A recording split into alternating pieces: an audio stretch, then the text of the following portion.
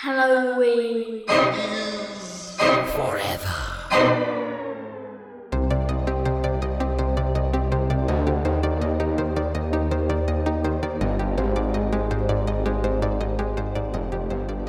It's time, boys and ghouls, for a fucking Halloween is Forever October slobber knocker, guys. Welcome to it. I'm Brian.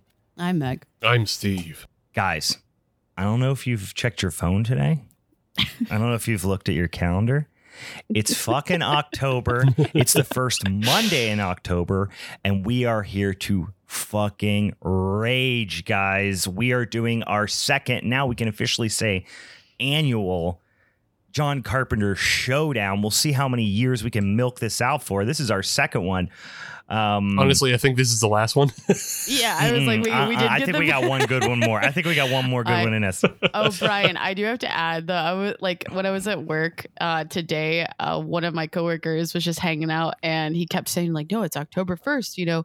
We can officially start celebrating Halloween." And I brought you up, and I was like, "No," I was like, "My podcast mate, his birthday's in August, and I'm pretty sure we start celebrating back in August." Bitch, I've been at it for a month and a half. Like we've already been going strong here, bro. Yeah. I am a little late to the party. I do not have all my decorations up yet because I've had 2 consecutive just like hellish weeks of work where I think I've probably worked like 200 hours in the last 2 weeks, including weekends. And I it's just been expect chaos. every time we record and via video that your room that you record in will get darker and more covered in spider webs. And I'm a little disappointed, but hey, you should have put the girls on it. Yeah, it's actually the inverse because I have so many Halloween decorations that stay up in my office year round, and some of them do migrate to other areas of the house. So my office becomes less spooky at Halloween, but the rest of the house becomes exponentially more spookified. You do go all out, and I appreciate it. Yeah. So I got to get that all my outside stuff and everything up. Like I said, I've been traveling for work for like 2 weeks, and it's been an absolute pain. I think you need to call in tomorrow and tell them like how important it is that you decorate your house. You know, don't even hold back and just be very honest about it. I'm not even gonna call in. I'm just gonna put up an away message on my email and said like doing spooky shit. Like fuck off doing spooky shit. I think those are acceptable terms, and if they're not, then you need to get a better job. I'll be out of the office for the week. I'd be out of the office, busy doing spooks and ooks all around the house. So leave me the fuck alone. I am done with that. It's fine. Listen, I'm not complaining. It was a lot of fun, but we spent 6 sessions and a whole week leading up to it.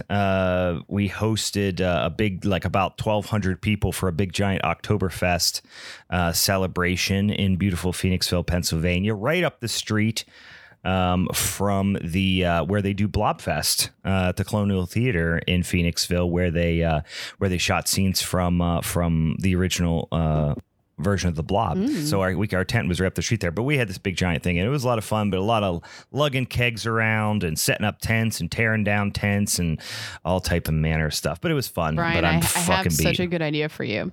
I think you need custom lederhosen. I was thought you were going to suggest I kill myself, and then I was going to say, okay, maybe. I think we can tell where you're at, Brian, today. You took a real hard turn there. Yeah. No, what I think is you need custom lederhosen that are all spookified. I think you need like a pumpkin right over, the dick pocket thing, where you can hide stuff. Yeah, that's how they in Germany. That's what it translates to is dick pocket. I'm dick and pocket. Yeah. No, it means it's. I think it's. I'm just so envious of what you can hide in there. Wiener pocket, I think is the way they pronounce it. Yeah. Hard V. Yeah, Wiener pocket. Versatile.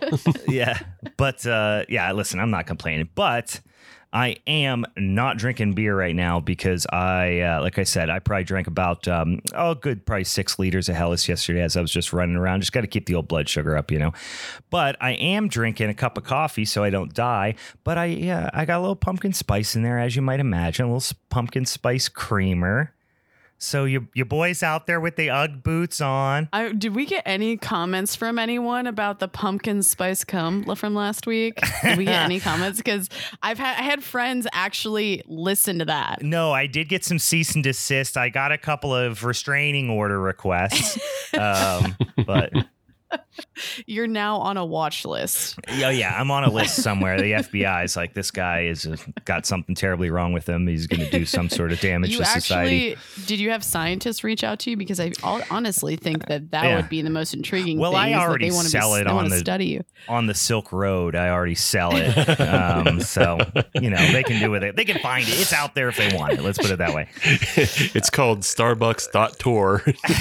Brian bought that domain name on the Onion browser. When I said pumpkin spice creamer, what I meant is I squeezed one out in my own coffee right before we came on here. All right, this what are you guys drinking? Should never die. I'm pretty stoked. I stopped by a distributor and I love from working at Southern Tier Brewing Company. One of my old favorites was Harvest. They're like fall IPA that they put out. Mm-hmm. So I'm sipping on one of them boys tonight. Ooh. Yeah, I like that beer too. It's kind of like isn't it kind of like an Englishy variety IPA? Like it's got some American hops, but it's got some like British like crystal malt maybe or something. It definitely has some crystal malt, and so it has those vibes. But I feel like even just from when I used to, it feels less bitter than it used to. And so I kind of get the hints of like the old English style where it's definitely a little bit more malty. We got more malt character going on, but like the hop bitterness is lower. The hop character seems a little bit more modern, but they're neutering the beer. Sons of bitches. Still all those kids out here, everything's got to be sweet and candy-ish. We can't have an old-fashioned melt your fucking enamel off your teeth IPA us about anymore. buying Gloop Glop beers. It was $20 a 4-pack. Think of the savings. I don't even know what savings that means because you already said $20 for a 4-pack, and I'm like, that's way above my budget. Well, yeah, that's out of your budget. Okay, and that's out of my budget, which is why I don't buy that shit. But it's usually like 30. Oh. So it's like you say there is no beer in existence that is worth $30 for. They'll put it this way: there is no beer that exists in a 4-pack 16-ounce can that is worth those dollars. No, I will flat out say it. I have spent that much on old bottles of goose and stuff like that, but they're like you know, multiple years old, and they were conditioned and they were blended and then bottled and then set aside, and like there was a lot of cost that goes into doing all that stuff, but just the breweries existed before 1980 and they before 1880, you know what I mean? Right. Like they've been around forever. They know what they're doing, not just some couple of fucking jabronis in flat brim hats that decided they were gonna buy fucking stock and puree. All right, well, I think I'll make you guys happy. I'm ornery. I'm getting my coffee in me. I'm getting all horned up and mad. And I'll make you guys happy, though. I am splitting the difference between the two of you. Okay. Because earlier in the year, Meg gave me a little fucking airplane bottle of Southern Tier Pumpkin whiskey. Oh, yeah. And I said, Meg, I'm not drinking this because it's fucking July and I don't drink this until October. Yeah. But we've done the transition. We have. So I've taken this little airplane bottle of pumpkin and I've mixed it with a can of cold brew coffee that I picked up. Is it the PBR cold brew coffee too? So no. Real fucked up tonight. No, it's just like this thing called, I bought it at Big Lots. It was $1. Okay. Big Lots. Fuck with Big Lots. But it's a cold brew coffee with oat milk, and then that's why I bought it, because I like the oat milk. That actually isn't that good, and then the pumpkin isn't good either. But surprisingly together, they're not too terrible. Nice. So, yeah. And this is what I've been trying to tell my kids, guys. Sometimes two wrongs do make a right. It happens. Yeah, sometimes. But not in this case. But in this case, slightly righter. Yeah, I don't know if I would agree with that. I mean, I'd be curious to you try don't know. it, You're not drinking it. You're not drinking it, Meg. I'm telling you. Yeah, I actually think that I disagree with the fact that you like it, and I think that you don't like it. You're right. I think I know better. I insist that you don't like He just it. doesn't want me to ever say This something that you is agree with. Meg starting her mind games early. Oh yeah, she's already fucking. She's trying to with us. convince me like somehow You're that the I don't one even like who Halloween. decided to drink something that I gave you as a gift, Steve. Yeah, I Yeah, gifted and it's that bad. to you. like it's bad on its own. No, And you gave it to me because you know it's bad I gave on it its out of own. love, right? I gave it out of love. You gave it as a white elephant gift to him. All right, guys. It was listen. a This is leftover gift, actually. Yeah, Re-gifted. see? this is going to be my role this entire episode here. So let me really quickly remind you, especially this time of year, we got a whole bunch of new listeners. So I'll explain to you how this works. One time a month, we do one of these here showdown episodes where we usually draw from a bunch of random, listener suggested topics, but in this instance, it is in fact October. It's spooky season. So we started this tradition with our first October last year where we put all of John Carpenter's horror and horror adjacent type of films onto a big old spinning wheel. And then we each just get randomly assigned one, and then we have to defend it. Now, last year, the first time we did this, we legitimately got 3 of his absolute worst movies of all time. I was gifted with Ghosts of Mars. Meg, you had Village of the Damned. Village of the Damned. Yeah, I wanted to say Children of the Corn too. You got Village of the Damned, and then Steve ended up with, what was it called again? The Ward. Which was a real piece of stink shit, and they all were poopy, and but it was fun to talk about them. And Meg ended up basically having the least worst movie last year. This year, very different story. So I got first one of the last kind of odd man out films that were on our John Carpenter wheel, which is Assault on Precinct 13, which is really more of a exploitation crime thriller drama type situation with some fairly intense violence, but it's by no means is it horror. It rides the line interestingly, and we'll talk about it when we get into it. Yeah, but yeah.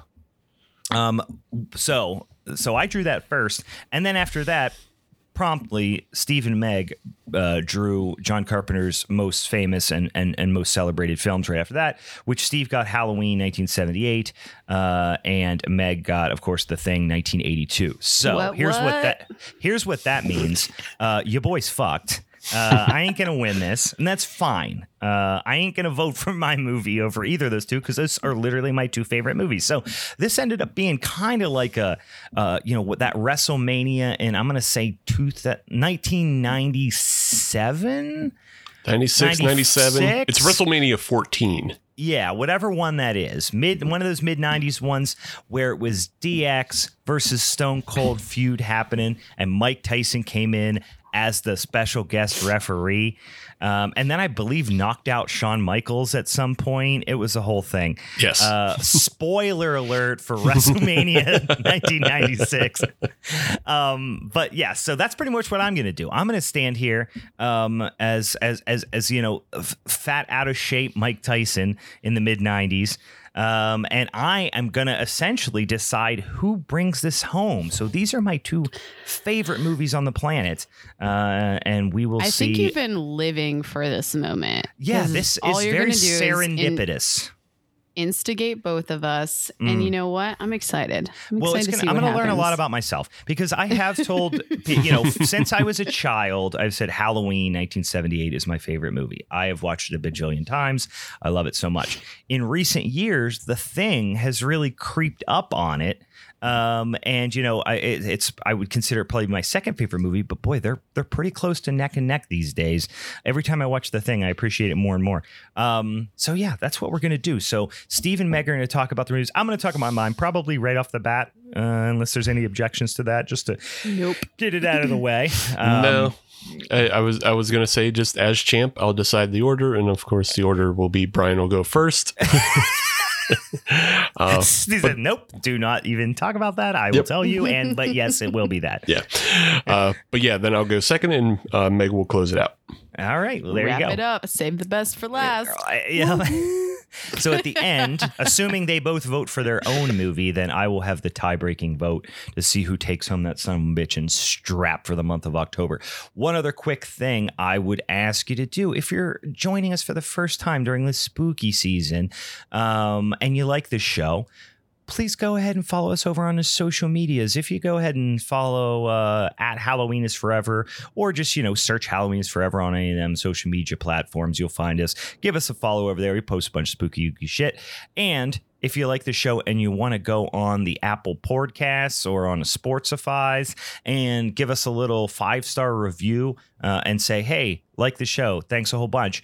If you're interested, shoot me a DM. Say, hey, I reviewed you on there. I left you a little nice note and 5 stars. We'll send you some bitchin' Halloween is Forever stickers in the mail. How's that sound? Does that sound good for everybody? Get on it. All right. Sounds like You're a deal. probably sitting with your fucking phone right now. Come on, don't be a dick. All right. So I will jump into this first and I will talk like I said, I'm going to be pretty brief because, again, I understand this is the undercard, right? The main event is Halloween versus The Thing. So this is the undercard. I get it. Don't rub it in. But we are going to talk a little bit about Assault on Precinct 13. So this movie's from 1976. Had you guys seen this movie before? I actually hadn't. Not. Really? I had seen it maybe once or twice before. It was kind of, I feel like for a little while, hard to find, like when I was younger. And then it's on YouTube now. So, I mean, you can watch it on YouTube. It's probably streaming in other places and stuff. It's on Tubi is where I watched it. Is it on Tubi? Okay. I ended up just watching it on YouTube. Yeah, so I'll give you a little quick, like I said, it's more of like a thriller exploitation crime drama type of thing. So I guess before I talk about the plot, which I'm just going to kind of high level on and talk about a few of my favorite scenes, because on the whole, my opinion of this flick is it is an entertaining, fun, like violent exploitation type of film that was shot on a shoestring budget. I think the idea here, now this was John Carpenter's one of his first feature-length films. Dark Star, I think, is for most folks considered to be his first feature-length film. That was literally a student film that was kind of, got some funding beyond that. But this movie was shortly thereafter, and it was supposedly made for under $100,000. But the whole idea was they were giving John Carpenter, full creative control. So he wrote the script, he directed it, he wrote the music, which I'll be honest with you, the music's probably the high point of the film. It does rule. It lends so much atmosphere. It lends so much mood to the movie. That's a hallmark of John Carpenter movies. I just want to even make a point, because I feel like all of our movies have this thing, and I think what makes John Carpenter such an amazing director is that I think he understands how influential music is to the film. And so, like, I think all of ours across the board would be like my one positive thing for all of us. Everything's iconic. You know what I mean? Yeah. It's distinctive. You're going to remember it. And so, anywho. I mean, think about Christine without the soundtrack. Right. There would be scenes that would be absolutely fucking lame, but you add the music into it and it's, dread inducing. Halloween, same way. Like there are scenes that would just be funny, like without it almost, but then you add the music and you're like, oh fuck, this just got really sinister. So hallmark of John Carpenter movies is all, if he's doing the music, he's going to knock it out of the park. Do you know who he worked with on that one? Because it seems like he does find really amazing composers to work with. Oh, he does. He composes them. He did it. Yeah. Well, I mean, no, for the mine, he worked with someone to create the sound. On yours, he worked with Ennio Morricone. Yeah. So I didn't know if he worked with someone on either of yours, but no. Keep going. No. He composed it on both. But yeah, isn't that the guy from Goblin? No. That's the guy. That's the guy from The Good, the Bad, and the Ugly. Oh, yes. That's right. He did spaghetti westerns before this. Yeah. Yeah, that's right. Yeah. Italian I was guy. thinking of what the heck is the guy who did all the that was in Goblin, did the music it's for coming up to Demons and stuff like that. Dang it. He's they're Simonetti, doing. Claudio Simonetti. There you go. Yeah, Yeah. is that Yeah, who that's they're, it. they're doing like they've been doing a lot of the live shows and stuff too, right? Yeah, he's awesome. Yeah. He's awesome. I just heard Italian name and I heard boopity boppy, boopity boopy, and I was like, oh yeah, same guy. Your hand just instantly started doing the, this is amazing. The fuck. So have you either of you guys watched the remake of this? No. The 2005 No. remake? No. I did not either. It has Ethan Hawke in it and Lawrence Fishburne. Yeah. So like it has good people. It might be worth a watch. I don't know, but I feel like 2005 movies aren't quite cool again yet. Right. You know what I mean? Like the 90s ones are now the ones, a few years ago, everyone was like, oh, 80s horror rules. And like, obviously that's still happening very much. Now, all of a sudden, all these like cringy 90s horror movies, everyone's like, oh, 90s horror is the shit now. But we haven't really got to a place where people are nostalgic for 2005 yet. But Right. it's Now we have coming all these very kids soon. from like 2000 that were born from 2000 on calling like 90s movies classics, and you're like, oh god. Dude, I was at that Oh, Oktoberfest all I weekend, understand and my parents' fault. a couple of times, I was in charge of checking people in at the gate and checking their IDs. And I'm like, Oh, yeah. I have baseball cards that are older than all y'all motherfuckers. I felt old as hell. But Yeah, yes. I think another movie that like kind of fell into that era for me, and it's like why I didn't watch Assault on Precinct 13, the remake or the original, is there was The Taking of Pelham 1, 2, 3. Oh my God. And that remake is so fucking terrible. And That's then you watch straight the original. The original it's well acted, but it's also a dumb movie. So it's like Yeah, it's dumb. The remake of that one was genuinely awful. yeah. So I was turned off by that because there was that whole period in the 2000s where like we're gonna remake old 70s, and I'm like, ew. Yeah. And we were like Starsky and Hutch and fucking Charlie's Angels and every other thing like on Like, it. ugh. Those were all picked. So they were like, all right, let's pick some like we're scraping the bottom of the barrel here for 70s shit to remake. Yeah. But So the one thing I wanted to talk about with this film is like I already said how it kind of rides the line of being a horror almost. And just watching this, and I watched it for the first time, but just watching it, I was like, this is absolutely a quiet remake of Night of the Living Dead. 100%. Yep. And John Carpenter's even said that this movie was highly influenced by Night of the Living Dead and like a lot of spaghetti westerns. Okay, yeah. That makes a lot of sense. He basically said it's like a cross between like a spaghetti western and Night of the Living Dead. I didn't realize that, but that makes total sense for like even just like the pace of it as well. Yeah. See, we talked about this a little bit when we were talking Barbarian, and Brian, you said how you weren't a fan of the director Barbarian, the way he talks about his films. Yeah. And I have this thing where I don't listen to filmmakers because of that reason. Like I've been that way for a long time, so I've really know. I There feel are like you've certain said that ones before, I can dude. Maybe. there are some that I can stomach, but there's a lot like what's the fucking guy who did Requiem for a Dream and all that? Like Darren I wanna- Aronofsky. Darren Can't listen- Aronofsky. I want can't- to punch can't his take face. him. Yeah. But the guy who did oh my gosh, I just was about to say his name and then I lost it. It's the guy who did Edgar Wright. Okay.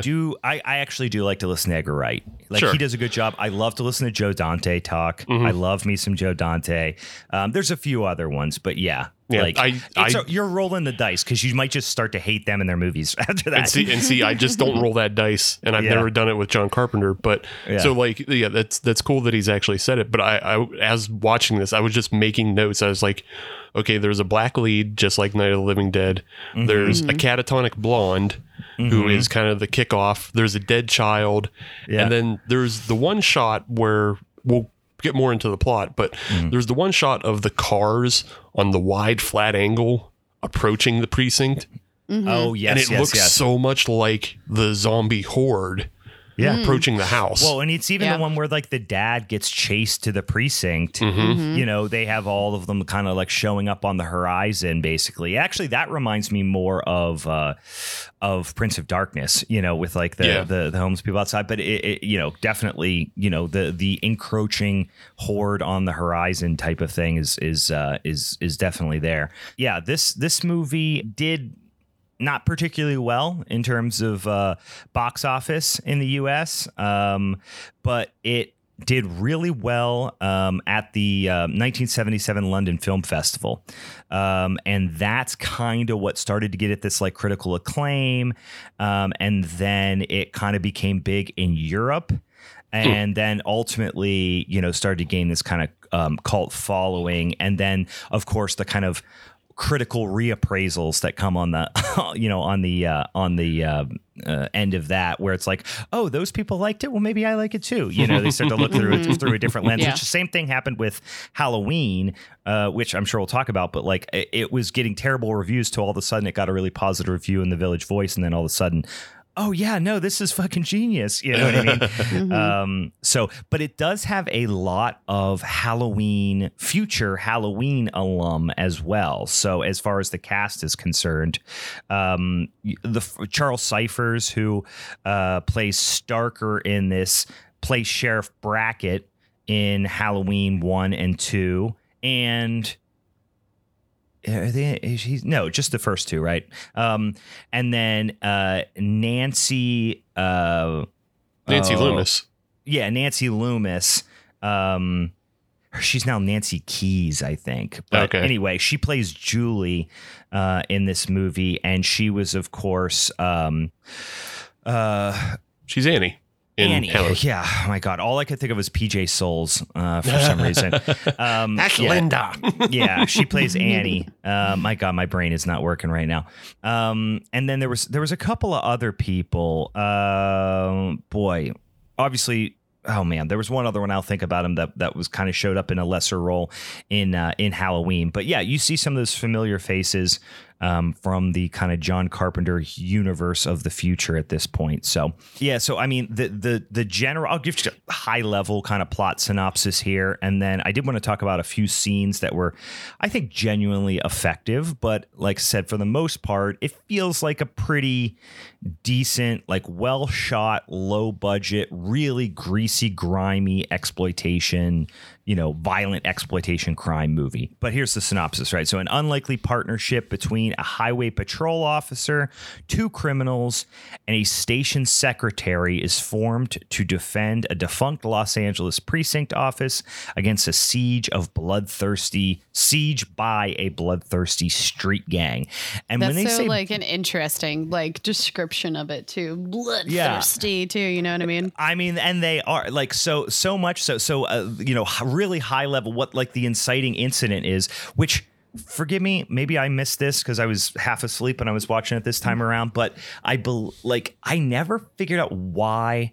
Aside from the fact that they were members of a street gang, the inciting incident here is that a bunch of cops basically massacre a bunch of gang members, basically trap them in like a narrow alleyway and just shotgun them like St. Valentine's Day Massacre style.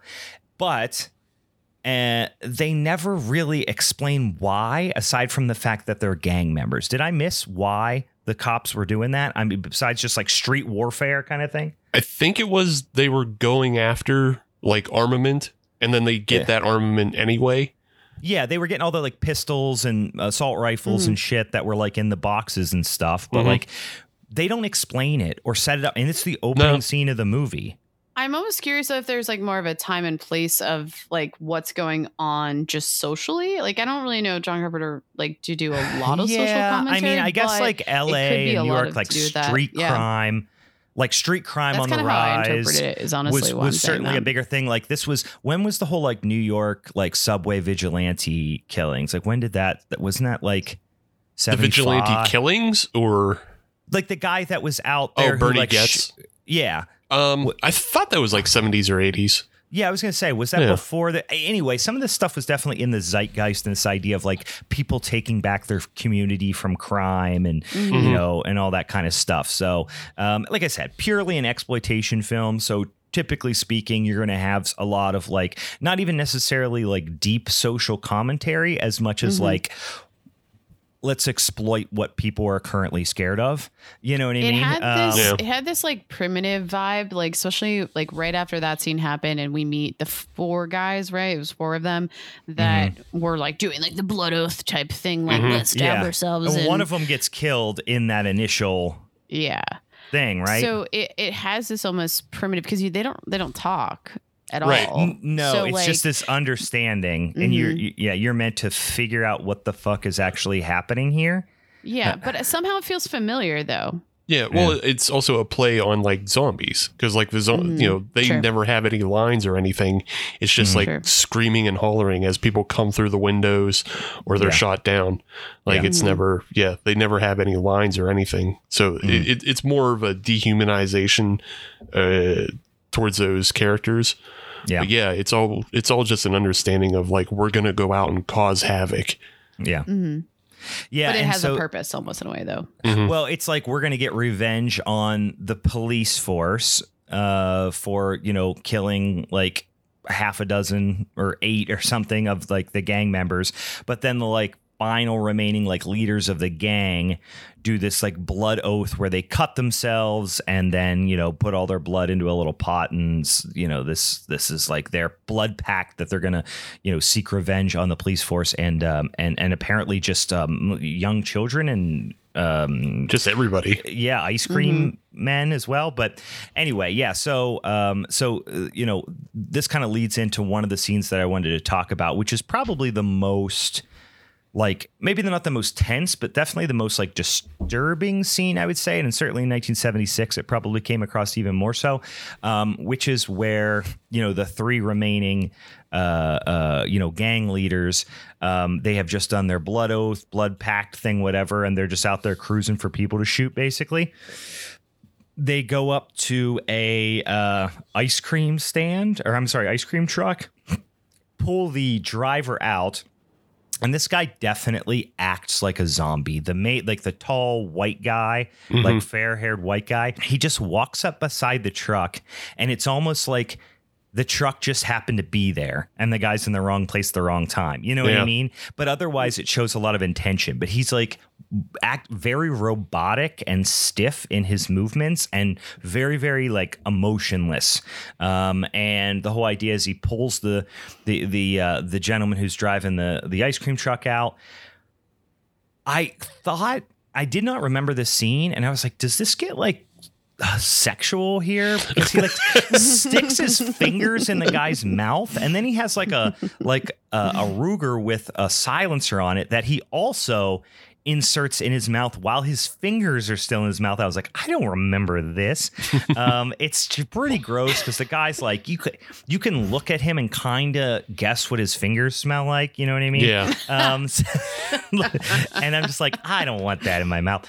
Anyway, so he eventually pistol whips him and then just shoots him in the back, laying on the ground. There is a dad with his daughter who looks to be maybe like 8 or 9 years old.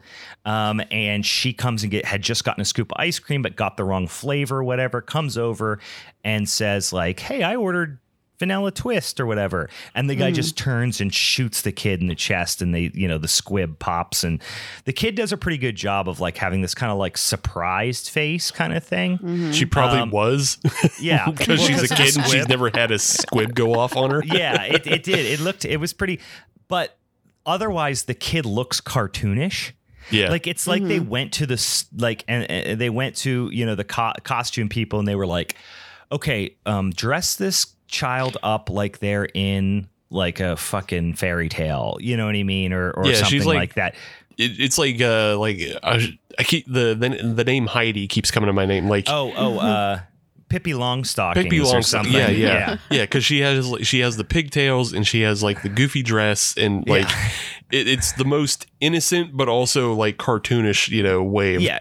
She's like human Raggedy Ann almost. She's like It's Cindy Brady. Yeah. Yeah, she's Cindy Brady. They fucking blow away Cindy Brady. Yeah, she just gets fucking smoked.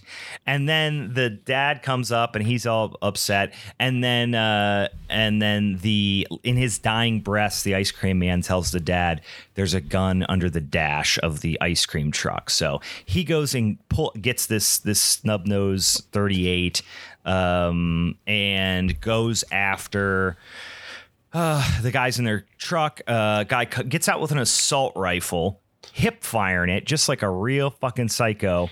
And then the dad pulls off this unbelievable shot with the snub nose 38, which this is what you would call like a belly gun. Like this is a close quarters gun.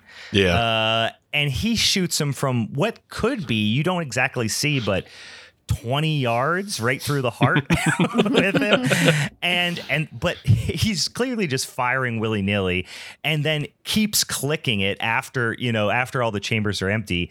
But yeah, he apparently shoots him right through the damn heart. And the guy just does the old robotic fall down dead situation. So and then he gets chased to the precinct by the rest of the gang and then becomes, kind of a part of the folks that are holed up in the precinct. So but that was probably the best, scenes that because the whole thing with the ice cream truck happens in broad daylight, like right in the middle of the afternoon. But this town, and I don't know exactly where they shot this. Like, obviously they didn't go find like a big set or anything. If it's $100,000 budget, it's supposed to take place in like South Central LA. I wonder if they did shoot it in a neighborhood like that, because this neighborhood looks like deserted almost. Yeah, abandoned, not built up. But the thing about this is, and this is probably the biggest downfall of the movie, this is one example of this, but several examples exist, is where like you just see the seams a lot in the shooting, where it's like, okay, you see this neighborhood, there's no one on the street, there's no other cars, there's no activity, there's no nothing. And then you have this like unbelievably white bread looking father and daughter who look like they just like walked out of Sunday services or something like that. Well, that's explained though, Brian, because they say they're on their way to pick up the father's mother, because there's a little dialogue between him and his daughter, and they're talking about moving grandma out of a bad neighborhood. Oh, that's right. So they do recognize that they're heading into a bad neighborhood to get grandma out. But you never even see grandma. She has to find this shit out secondhand. Yeah. You know what though? That would have been a great sequel where like Granny with a shotgun style, like that should have been the real Death Wish. Yeah. Granny with an old person with nothing to lose. It's just Charles Bronson, but he's doing that thing that Ernest does, where he puts that old woman's costume with the neck brace. But it's Charles Bronson. With the neck brace and the string of pearls and the shitty wig. I mean that's probably my favorite scene. And then after that, the kind of revenge scene with the with the father. But then he just he's in a car, he gets out, dodges bullets, shoots the guy through the heart, and then doesn't get in his car and leaves. Just stumbles away. I mean, I get it. He's in shock. He does not, doesn't have his wits about him. But it's just, it doesn't make a tremendous amount of sense. And then really the vast majority of the movie, not the vast majority, but the majority of the movie, certainly the second half of the movie takes place within this precinct where they don't have any contact with the outside world. They're in this isolated neighborhood, and then all these street gangs are just basically siege upon the precinct, and they're trying to keep them out. You end up sitting there watching a lot of windows breaking and gunshot noises. That feels like it goes on quite a bit. Ultimately you do have some surprise kind of cast members that die that maybe you don't expect to die or something, but otherwise it is a very solid 70s exploitation crime movie. But certainly nowhere near the top of my list as far as John Carpenter flicks are concerned. Totally. It's very obvious this is his first film, but for a first film it's still way better than what a lot of other people make. Oh, well, he did a ton. He did so much with so little. I mean, and that's the real thing. That's the real thing that makes it special and memorable is he did a lot with a little. Yeah. I wanted to ask you guys what you thought about the guy playing Napoleon Wilson. His name's Darwin Jostin. I don't really recognize him from much. Otherwise, he was in I was poking around IMDb because I knew him from something, and I found it and I can't remember what it was.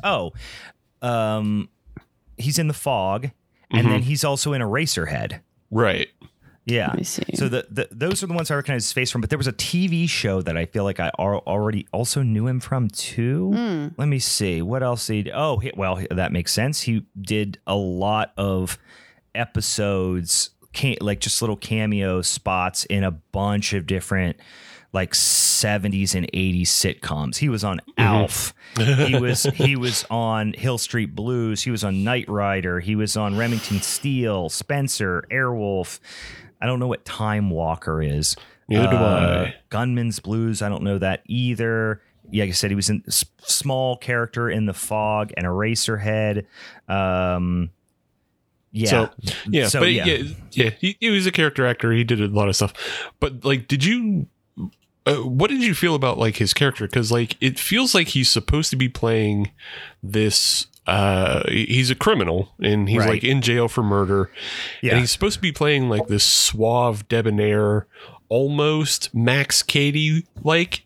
Yeah, I almost thought it was kind of like he was. Max Cady is a better example, but in my mind I almost was like they almost tried to make him seem like he was Hannibal Lecter-ish a little bit, right? In that he was like supposed to be a little bit smarter than the average criminal, a little bit more savvy, and then of course he has the kind of whole escape attempt and all that stuff. So like he's this hyper dangerous kind of career criminal. And he's supposed to be like charismatic, but at the same time, like I don't know, he just wasn't like. I didn't feel like he was handsome enough to pull this off. He's kind of like weird looking.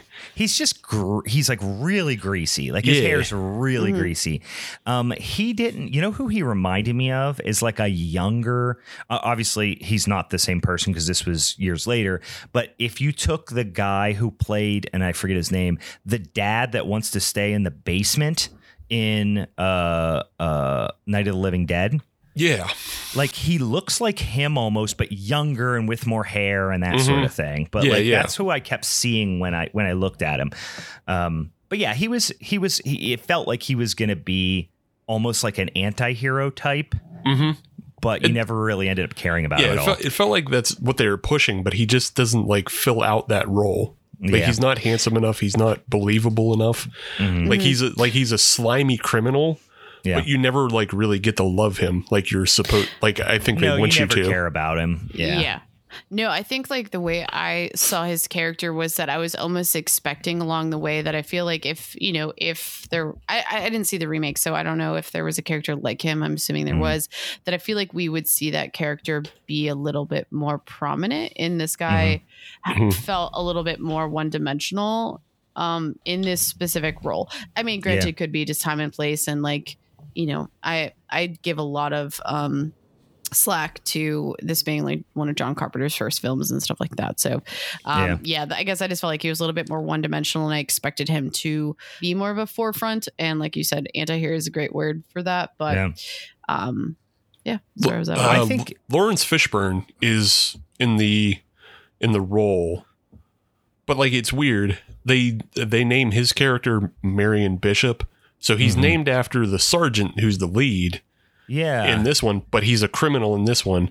That seems kind of racist. Well, it does a little bit. And also like the sergeant was, obviously like the hero, the archetype hero in this movie. Yeah. And it's wonder if they thought they were being cute and doing like a role reversal where like now the criminal is the archetype hero instead of the highway patrolman guy.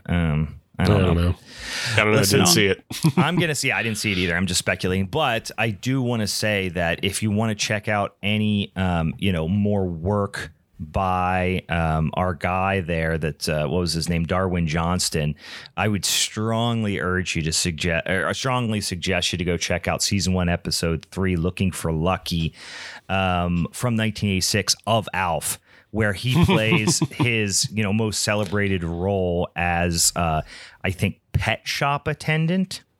Sure. So dog pound attendant really nailed that one. Yeah, really got. He possibly snubbed. Captures Alf in this episode. Yeah, he got snubbed by the Academy for dog pound attendant. All right.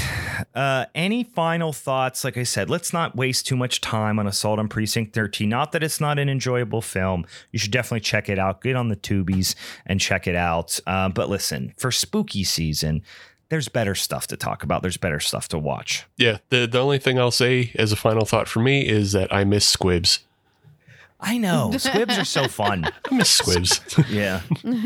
My only final thoughts were, as I mentioned before we got on this episode, and I have to make sure all of our listeners know, is that following up on our last episode of Butts is that, like, because it was just on my mind, is that one of the 4, which then turned 3, main like villains characters had a ridiculous badonkadonk on a guy too. So if you're thinking of the scene where the 3 walk up and they're kind of trying to intimidate everyone inside, and they have that flag type thing that they throw on the ground, that's the scene where I was like, look at that butt. That's like where they declare war kind of thing. Yeah. You know what? I didn't notice it. But listen, for whatever reason, 70s guys' jeans did a lot more for butts than 70s women's jeans. That's all I'm saying. 10 out of 10, you know. Yeah. We can rate that butt a good I'd give it a good 8 out of 10. Yeah, I was gonna say I'd go as high as 8.5. I don't want to. Yeah. It was a bubble butt. That's it was for sure. All right.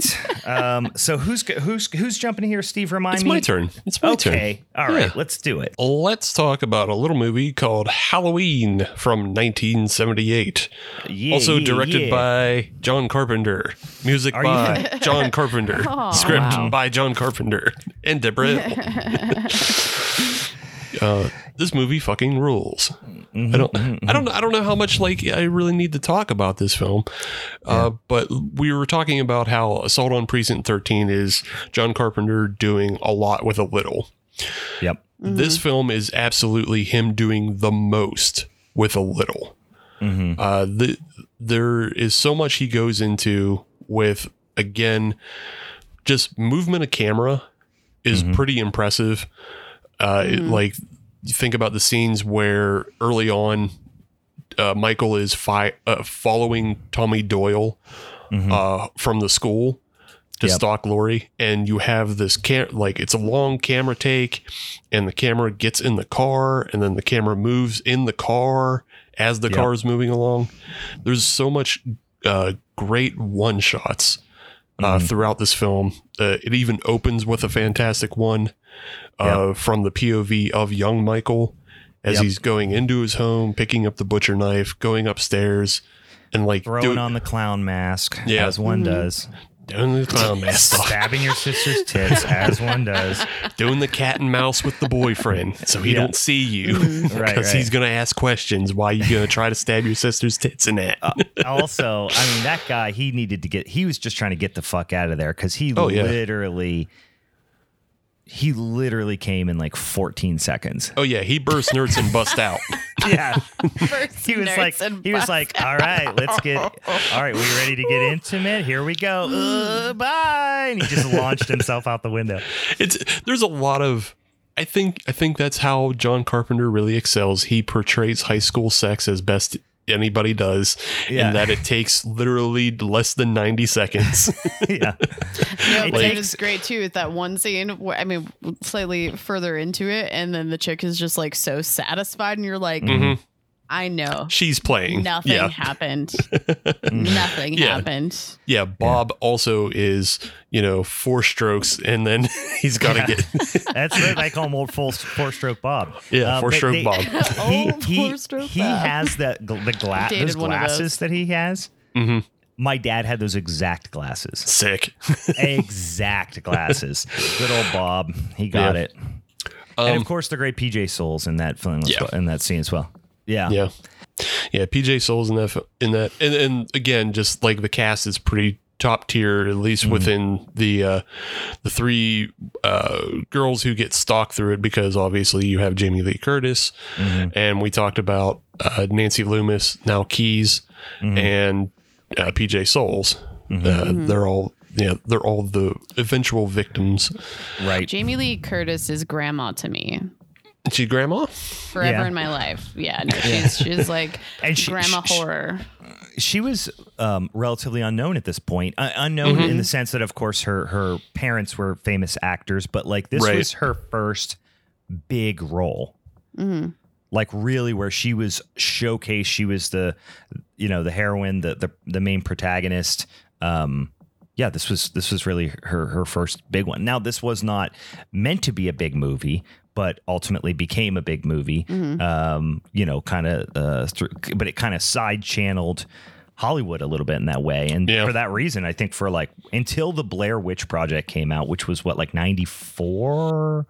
99, yeah. 99, yeah, I was going to say 94 is too early. Yeah, so in 99, so from 1978 to 1999, this was still the highest grossing independent film of all time. Mm-hmm. Yeah. And again, it's just back to John Carpenter doing the most with little.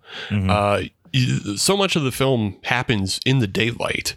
Yeah. Like it's not really until the third act that it really becomes nighttime. But like even during that daylight, Carpenter takes advantage of the fact that he doesn't have a whole lot of lights to work with. Mm-hmm. So it makes the day scenes feel more oppressive and dark. Mm-hmm. You know, like when Laurie's in the school, you know, they have her positioned up against the window, but I don't think that's out of just like happenstance. It's because they didn't have the lights. Sure. Yeah, probably not. It's like, we want to flick on the old fluorescent lights in here. Probably not. No. Yeah, I mean, the movie did kind of have this like muted tone to it during the day, but I feel like what that did was, it definitely gave you the impression of time of year, but also like, that movie was filmed in California, so that takes a lot to like really work up against. So it's gonna be okay. I'm just gonna preface everything that I'm gonna say is that it's hard to like tear apart this movie, but there's things that I can like pick apart. But when it comes to that type of thing, I think it works in its favor is that no matter what, even if majority of it was during the day, you still kind of had this tenseness to it. Oh yeah. Because it's still, that time of year, you know what I mean? Yeah. And it also so it was shot in like the spring or summer in Pasadena, but they brought in leaves, like dry leaves, not a ton of them, but a few. And it's so funny because between that and like the breeze and the kind of overcast kind of nature of it, like it does pass for Illinois in October, which is so wild because it was probably 90 freaking degrees, you know what I mean, that day. But probably, you can have like, I've seen this movie more than any other movie probably. And you do start to know where to look and say like, okay, that's clearly a palm tree back there. You know what I mean?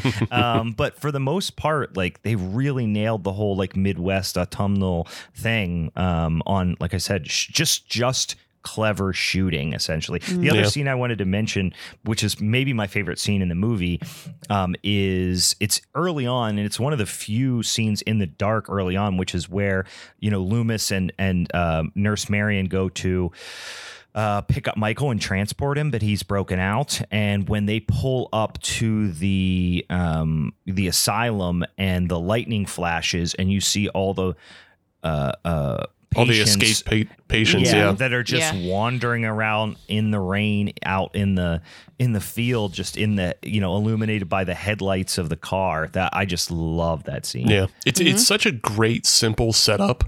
And like there could have been a whole different movie about that, like recapturing all of the patients of Smith's Grove. Yeah, but it's just such a simple setup of like it's a dark and stormy night, and it's the setup of like that old urban legend of the guy who's clawing at the side of the door, right? Because you have like they're not a couple, but Nurse Marion and Dr. Loomis are like in this car. It gets stopped, and like there's somebody clawing at the side of the door, and it's Michael Myers busting into the car. With his little tiny wrench. Yeah, with his tiny wrench, and then just slams his big hand into the window. Yeah, I feel like if anyone was going to come pumpkin spice, it would be Michael Myers, and it would be in the same scenario. He might. I just imagine Michael Myers doesn't have genitals. It's just like it's like a Barbie or a Ken doll. Yeah, it's just kind of like. That's why he's so upset about people fucking. Yeah, he's like, if I can't I just want fuck, to burst no nerds. one Don't you can want my fuck. pumpkin spice? he has like phantom pains in his genital area, Yeah. but he doesn't know why. Yeah. So he's constantly blue balled. He's just like, I gotta come. I don't know why. That'd be really funny if that was just like the overarching theme that we just like now get revealed. Hey guys, TM. We just revealed the actual ultimate reason why he will never die is because he's just trying to burst nerds. I can't. I want to, but instead I'm just gonna eat this dog. That's Carpenter's deathbed confession. It's like, Michael never had a dick. So Yeah. I don't know. I mean, I don't know how much because I feel like so many people have seen this movie. So to go through the plot, it's just kind of insane. But I think some of the things that like I loved about it are things we talked about with, I think one of the huge like overarching, I will give this so much props, is that there's a lot of tensity created just through the actual cinematography. Some of the things where I will start like picking holes is that I feel like the acting almost comes across as like these caricatures of these types of people in like high school, it kind of reminds me of this campy high school type movie, which I mean in all reality at that point it probably can be, but I felt like that was one of the weaker points that got better over time as like these movies matured and so on and so forth.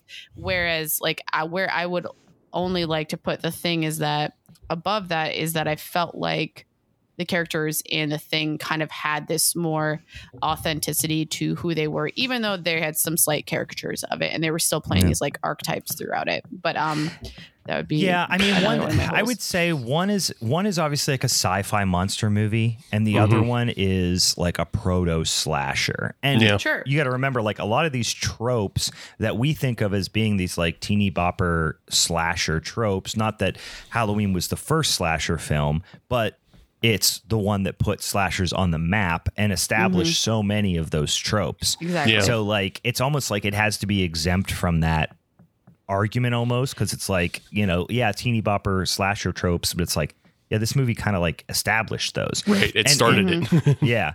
That and like Black Christmas and stuff have a little bit of a similar vibe in that here's the cast of character, here's the friends. They're going to, let's get to know them in a way where they like joke around with each other and bust each other's balls and stuff. Here's the one that likes books. Here's the one that likes to fuck. Here's the one that drugs. Yeah. Yeah. But it started that. It was the prototype for everything that followed, especially, Friday the 13th followed it up, and all of those characters are even worse in being locked in their ways. My argument against The Thing is that there's so many characters, you actually don't learn that much about them.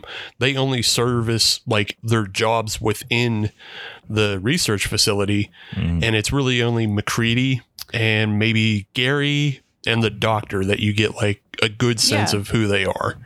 I can agree with that for sure. Yeah. And I think though, to a certain extent with The Thing though, that I don't know if it matters as much as that we have so much character development, because it's less about, besides the few that you mentioned that I will agree with that we get to know and we care about, is that it's more about that like lack of trust. And we're talking about like the boogeyman versus like this weird existential crisis that's going on in another film. And so I think we're all being fair here and understanding these are very clearly two different films. So yeah, I actually would disagree with Steve a little bit that like, yes, no, I won't disagree. I'll say this.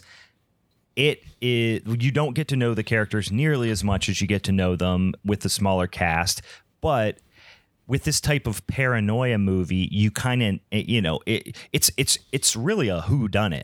You know what I mean? It's like a damn space alien giallo flick or something, right? So for having so many people, having all the clue characters kind of thing, you actually do like, because I'm like looking down the cast here because I always forget. Like, as many times as I've seen these movies, I always get like Fuchs and Bennings and Gary and who's who kind of thing. Like, I sometimes forget who's who. But like, they have like distinguishing characteristics. Like, if you said every single one of them, it's like, obviously MacReady, is Kurt Russell's character. He's the badass, Childs is kind of his other, like the other leader guy, Dr. Blair is this, the scientist doctor who's kind of defeatist and losing his mind. Clark's the guy who likes dogs. You could just kind of go down the road. Like, Gary's the kind of uptight straight man.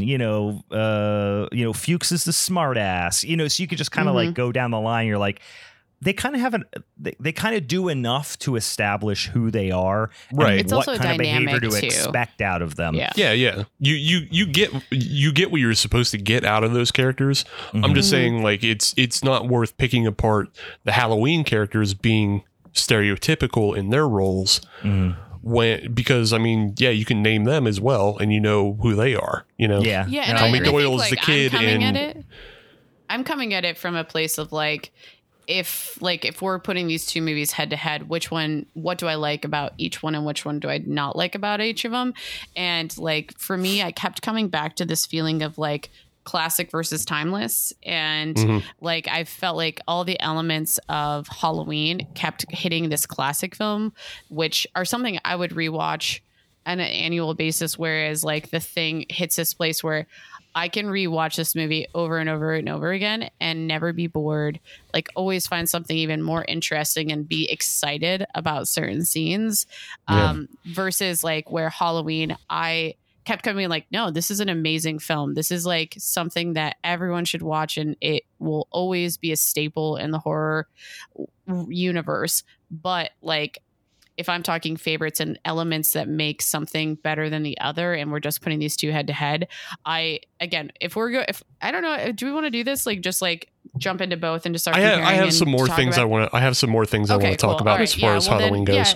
Yeah, please do that. Then I won't overtake that then. But well, I was pretty much going finish your thought. Yeah, finish your thought. Yeah. I mean, I was really looking at classic versus timeless, and I felt like The Thing to me has become a thing that's timeless, and I can watch it any time of the year. I can just find something even more interesting every time I watch it, and I still just get really excited over it. But again, that's my personal preference. Yeah, I'll agree with that as well, just because I feel like The Thing stands out on its own as its own thing. But like, because Halloween has been mimicked so many times, and because Halloween has so many fucking sequels, there is a dilution. But man, just going back to this original, it really blew me away just how smart it was with, again, the way the camera moves, the way everything is set up. Like, you have that great shot where Dr. Loomis first meets Sheriff Brackett on the street. And this is right after Annie and Laurie have been talking to Sheriff Brackett about, there's been a break-in at a store. And the break-in is about like somebody stole a mask and a bunch of ropes and shit. And they were smoking a J, and they're all smoking a J. Yeah. And like, there's no way Sheriff Brackett wouldn't have smelled it because they were hotboxing in the car. But so like, those characters pull away. But like, obviously Sheriff Brackett's talking about Michael Myers, and up shows Dr. Loomis, and Dr. Loomis and Sheriff Brackett are talking. And in the background, you see the car with Michael Myers in it, and he's just waiting, to make a turn.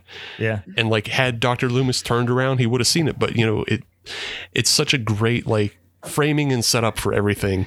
Yeah. And the way everything pays off.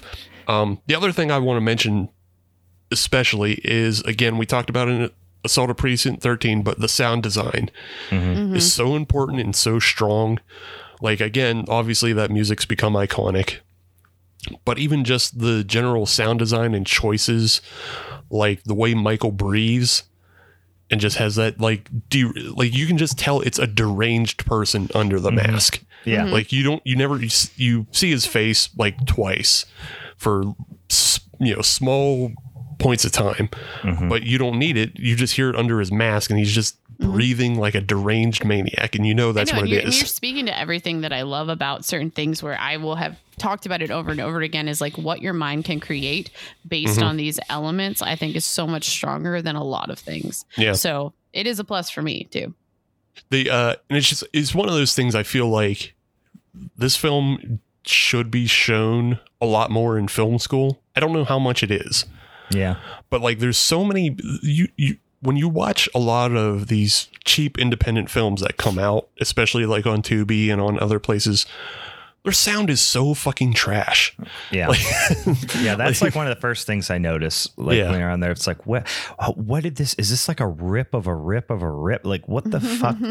Why in this age, like where you can have like a good quality recording on your phone, does your sound suck so bad? Mm-hmm. Yeah, people have focused so hard on visuals, but this film is like the antithesis to that idea, because again, there's so much natural lighting. Mm-hmm. They're not using big 500K lights to light a set. They don't have a 4K red weapon. They have just 35 millimeter, 16 millimeter cameras filming in the dark, filming shadows, and they're doing the best with it. And then they make up for it on the back end with the way John Carpenter scores everything, and the way you have like those very specific music stings. You have, Brian already mentioned it. Like if you take out the soundtrack, a lot of this could seem really fucking silly. Right. Totally. But like you put it in and it jars you and it moves you in a way that's, really important. So yeah. Another note I had, and it's back to like just to this film being a little smarter than its sequels, definitely than its sequels. But it's except for 6. I mean, I assume you mean except for 6. Yeah, except for 6. Yeah, when they really get into the cult shit. But no, it's the scene where Laurie's in the classroom and she's sitting there, and the teacher is talking about they're talking about different authors and the way they look at fate. Mm-hmm. And it's just a small little commentary about like why everything is about to happen. Yeah. And it's just talking about how fate just is. You can't stop fate. It was always going to happen. You couldn't have changed it. Mm-hmm. And that's what's happening. The reason why Laurie is about to be stalked by, or it currently is being stalked by Michael Myers, is she just so happened had to go drop off a key at the Myers house when he was there. Yeah. And he saw like some butterfly theme effect for shit. I think the entire like franchise in general too. I don't think it is. That's the problem, because they not in each fuck it movie, up but later. I mean like in general, like it sets up something that everyone else can play off, is really what I'm getting at too. It's like where it's this inescapable fate. Yeah, that's true. I would agree with that. They really fuck it up by trying to explain it.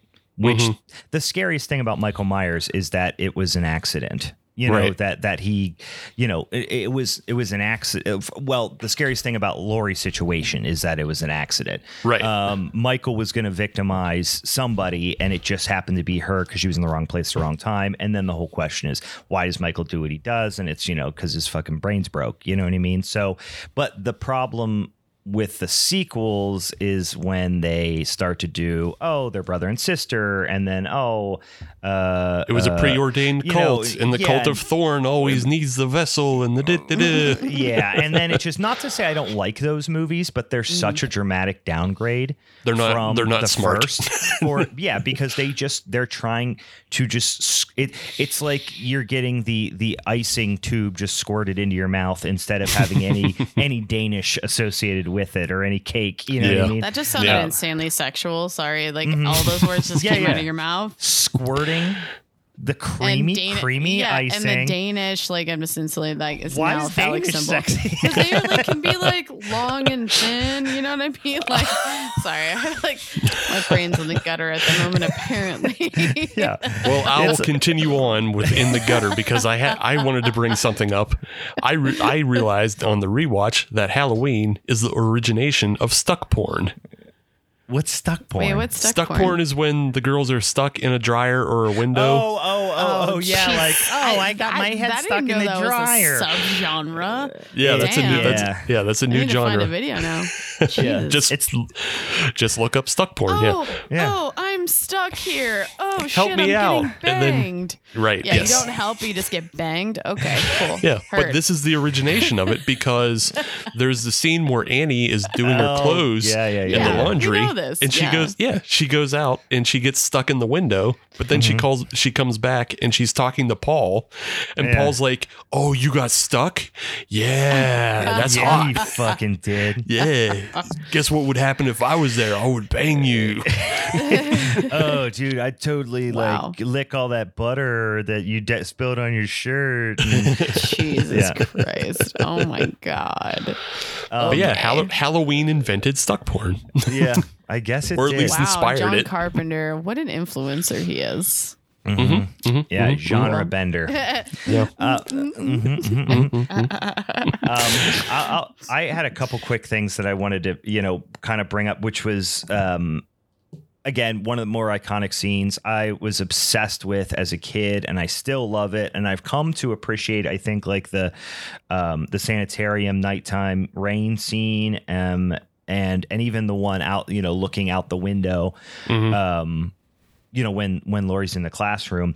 But the other one I would be remiss if I didn't mention is the clothesline scene, when Laurie gets home and you get that quick snapshot of him with the blowing. I mean, that's an iconic image. When I was a kid, I was obsessed with that scene. I think a lot of people who really love this movie and watched it on VHS 1,000 times over, which I got my first VHS copy of this from my Aunt Jill, but she did buy it at Big Lots. So full circle to our Big Lots story.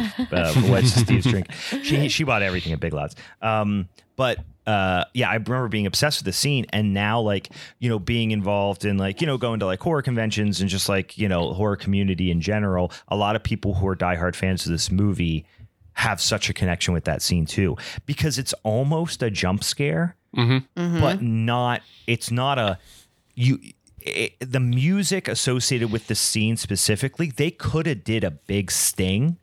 Yeah. But instead, they just do that. They just twinkle the keys a little bit when he's out there, and it's that eerie, this intro movie just has twinkle. this slow burn feel to it too. I think that's what makes because at times, if I'm taking a step back and I'm sometimes it feels slow, but that's the point, and it's nothing needs to move fast in it at all, because and it feeds into Michael is never gonna fucking go away. He is going to be, if it makes you think in your brain, this is relentless. And this is something I don't know how else to say it besides what I said. Hopefully that makes sense to people. But it makes sense. And it's in that way, it's actually kind of structurally similar to The Thing, because in The Thing, you get the monster very early on, but then you have kind of the lingering paranoia, and you get the same thing in Halloween. You get the threat and physicality of Michael early on, because he breaks the window, steals the car. You see that he's willing to kill a tow truck driver and steal all his clothes. So you get, you understand how dangerous he is to begin with, but then it's just that relentlessness, because you're always seeing him in the background. His car is always following Laurie and everybody, so it's there. Nobody's stopping him. And you, as the viewer, are the only one who knows that he's there and dangerous. Right. So, yeah. You almost feel part of it in a way, because you feel like you're a little bit of a step ahead of the characters in a way. So, right. Yeah. No, I think it is definitely effective in a lot of ways. But I think the differentiation based on the comparison is that we get that threat up front, and then we get just this constant sense of unknowing throughout the thing. And I appreciate that so much, because we as the viewer don't actually know what's going on. I think in a lot of ways we get red herrings a lot throughout it, where we're oh, maybe that person. And I think that's what always made me even more excited about that. So to make comparisons. And also just to go along with the point of Michael Myers being omnipresent in this film is what it sets it apart from so many other slashers that came afterwards, because so many other slashers are dependent on the jump scare. You'll never see Pamela Voorhees really in Friday the 13th. You see Jason pop up in places, and then he'll teleport ahead and then pop up again. So it's rarely the same kind of stalking that you get in this film. This is much more like grounded. Yeah, sorry to like interrupt on this, like, but this is like, and this is one of my sticking points where we see the differentiation is like when you go into like Friday the 13th, you know Jason is dead. You know throughout the whole thing, and we talked about this when we were covering all the Friday the 13th stuff. Whereas I think it became a frustration with Halloween 2, where Jason has this mysticism around him that like you can give exception to all the randomness that comes along with it. Whereas Michael Myers became frustrating, more so even recently, where I'm just like, what the fuck? Is this guy actually superhuman, or is he dead? Is he alive? Is he a ghost and he's just never going to go away? And that unknowing whether or not it benefits has become a frustration for me. This movie, if I'm looking at it solely, I'm not going to say it's a frustration because we don't fucking know that. At this point, we know he's just this like a beastly fucking man of a dude, and he's just going to fuck shit up. But also he just is omnipresent in this film again because he's on screen all the time. But so we're not given that idea that he is this somehow, whether using omnipresent because he's like this like I don't know. No, I mean he's omnipresent as in he's omnipresent as you physically see him. You see him in the car. Sure. Yes. Okay, got it. Whereas Jason is on screen, off screen. Because he's like teleporting around the world itself. Yeah, he's popping up. He's popping up, and it's like almost like a haunted house type of situation with Jason. Where like I think the thing that I always liked about Michael too is like it was essentially, Jason is, supernatural, obviously, because he comes back from the dead in the very first movie at the very end.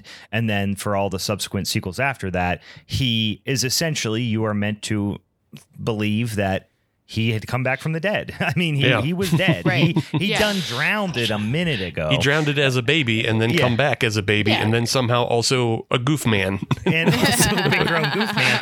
But the idea is like, they explain it away with, it's supernatural. You know what I mean? It's some sort of supernatural stuff. But I think the thing I like about Halloween is, especially the first one. I mean, Nick Castle, who plays Michael in the first movie, for most of the scenes. Tony Moran is actually him when he gets his mask pulled off, like in the kind of climactic scene. But Nick Castle, he's not a big guy. No, he's tall, but he's lanky. Yeah, like he is like I imagine like he looks like Shaggy from Scooby-Doo under there. You know what I mean? Man suit. Well, he's not even doing that. If you watch the first Halloween, like that suit's too big for him. It's too big for him. He's kind of a scrawny looking dude, which always made him more scary to me because his the supernatural element of it it's not supernatural. It's basically that the human brain is supernatural. Like anything we think might be supernatural on this earth is the only way we can describe it is it's our brain perceiving the world in a different way. So his brain is abnormal in that way. And that gives him this enormous detriment, which is to say he's a one-minded killing machine that eats people's dogs. But he's also like impervious to pain, basically, for the most part. So, that's why I always thought it was a smarter approach than like Jason was the. I love a lot of the Friday the 13th movies, but I just think that they're just a dumbed down version. I guess. Yeah. It's always been dumber. Yeah. Just a couple other notes I had. It was the nerddom of I think John Carpenter coming through, but obviously one of the things that it's very funny that is Tommy Doyle and Lindsay, the kids that are being babysat through the film, they're watching scary old horror movies. Yep. One of them is obviously The Thing. You see the title sequence come up, which it's just very funny that's in Halloween. Carpenter is obviously calling a shot somewhere down the line. Yeah.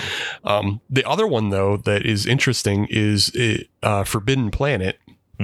And he even purposes the score to work within Halloween. It's after Annie's been killed. and Tommy Doyle's looking out the window. Like he had this idea he's going to scare Lindsay, but then he hides behind a curtain and he looks out the window, and the Forbidden Planet score is playing while he looks, and he sees Michael Myers taking Annie's body and carrying her like, almost like the, bride and groom traditional kind of like carrying her like that across the front line. Or like the Forbidden Planet poster in which Robbie the Robot is carrying Anne Francis. Yeah, I never think about that. That's great. Clever. I never thought about that. Yeah. I forgot that Forbidden Planet was in there. I remember obviously they're watching Thing from Another World, but I completely forgot that Forbidden Planet was on in the back at this point. I like I said, I've seen this movie 100 times, but it feels like every time both of these movies, frankly, I feel like I notice things again. It's one of those movies where I used to watch it so frequently that it would be like 90% of the time you're like half paying attention just because it's always on. Like I can recite every word probably along with the actors to the movie, but then if you point something out in the background or something, I'll be like, oh, I never noticed that before.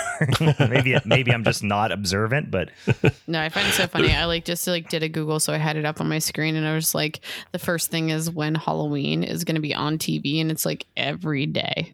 Every forever. Yeah, for the next 31 days, y'all. Yeah, there was one I saw recently. It was on Red Letter Media. You'll probably enjoy, Brian, but it was there.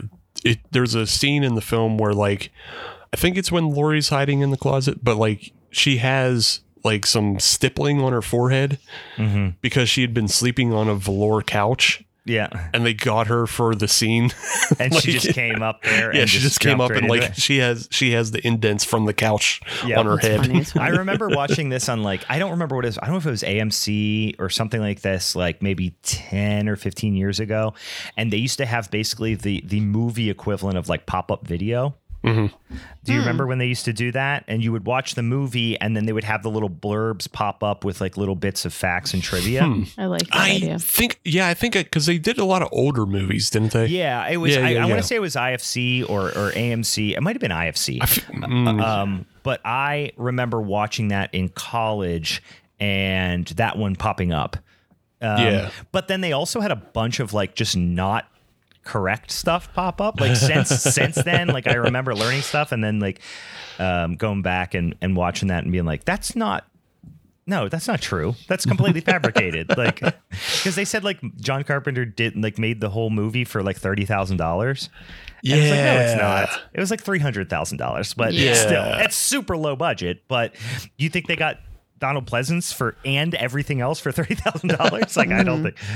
But a fun fact. They're not in the same episode, but Jamie Lee Curtis and Donald Pleasance, both in episodes of Columbo. No shit. Yeah. What's Columbo? Have you never saw Columbo? I don't know what you're talking about. Oh, Columbo is like it was in the 70s, I guess. It was like you would know if you saw Columbo. Like if you saw the main character who's like a police detective that like he acts like he's dumb, but he's really smart. Like you would know him if you saw him. It's a great show. It actually went from the 70s into the 2000s. I'm not really not 2000s. Oh my God. Did you guys ever watch Shameless?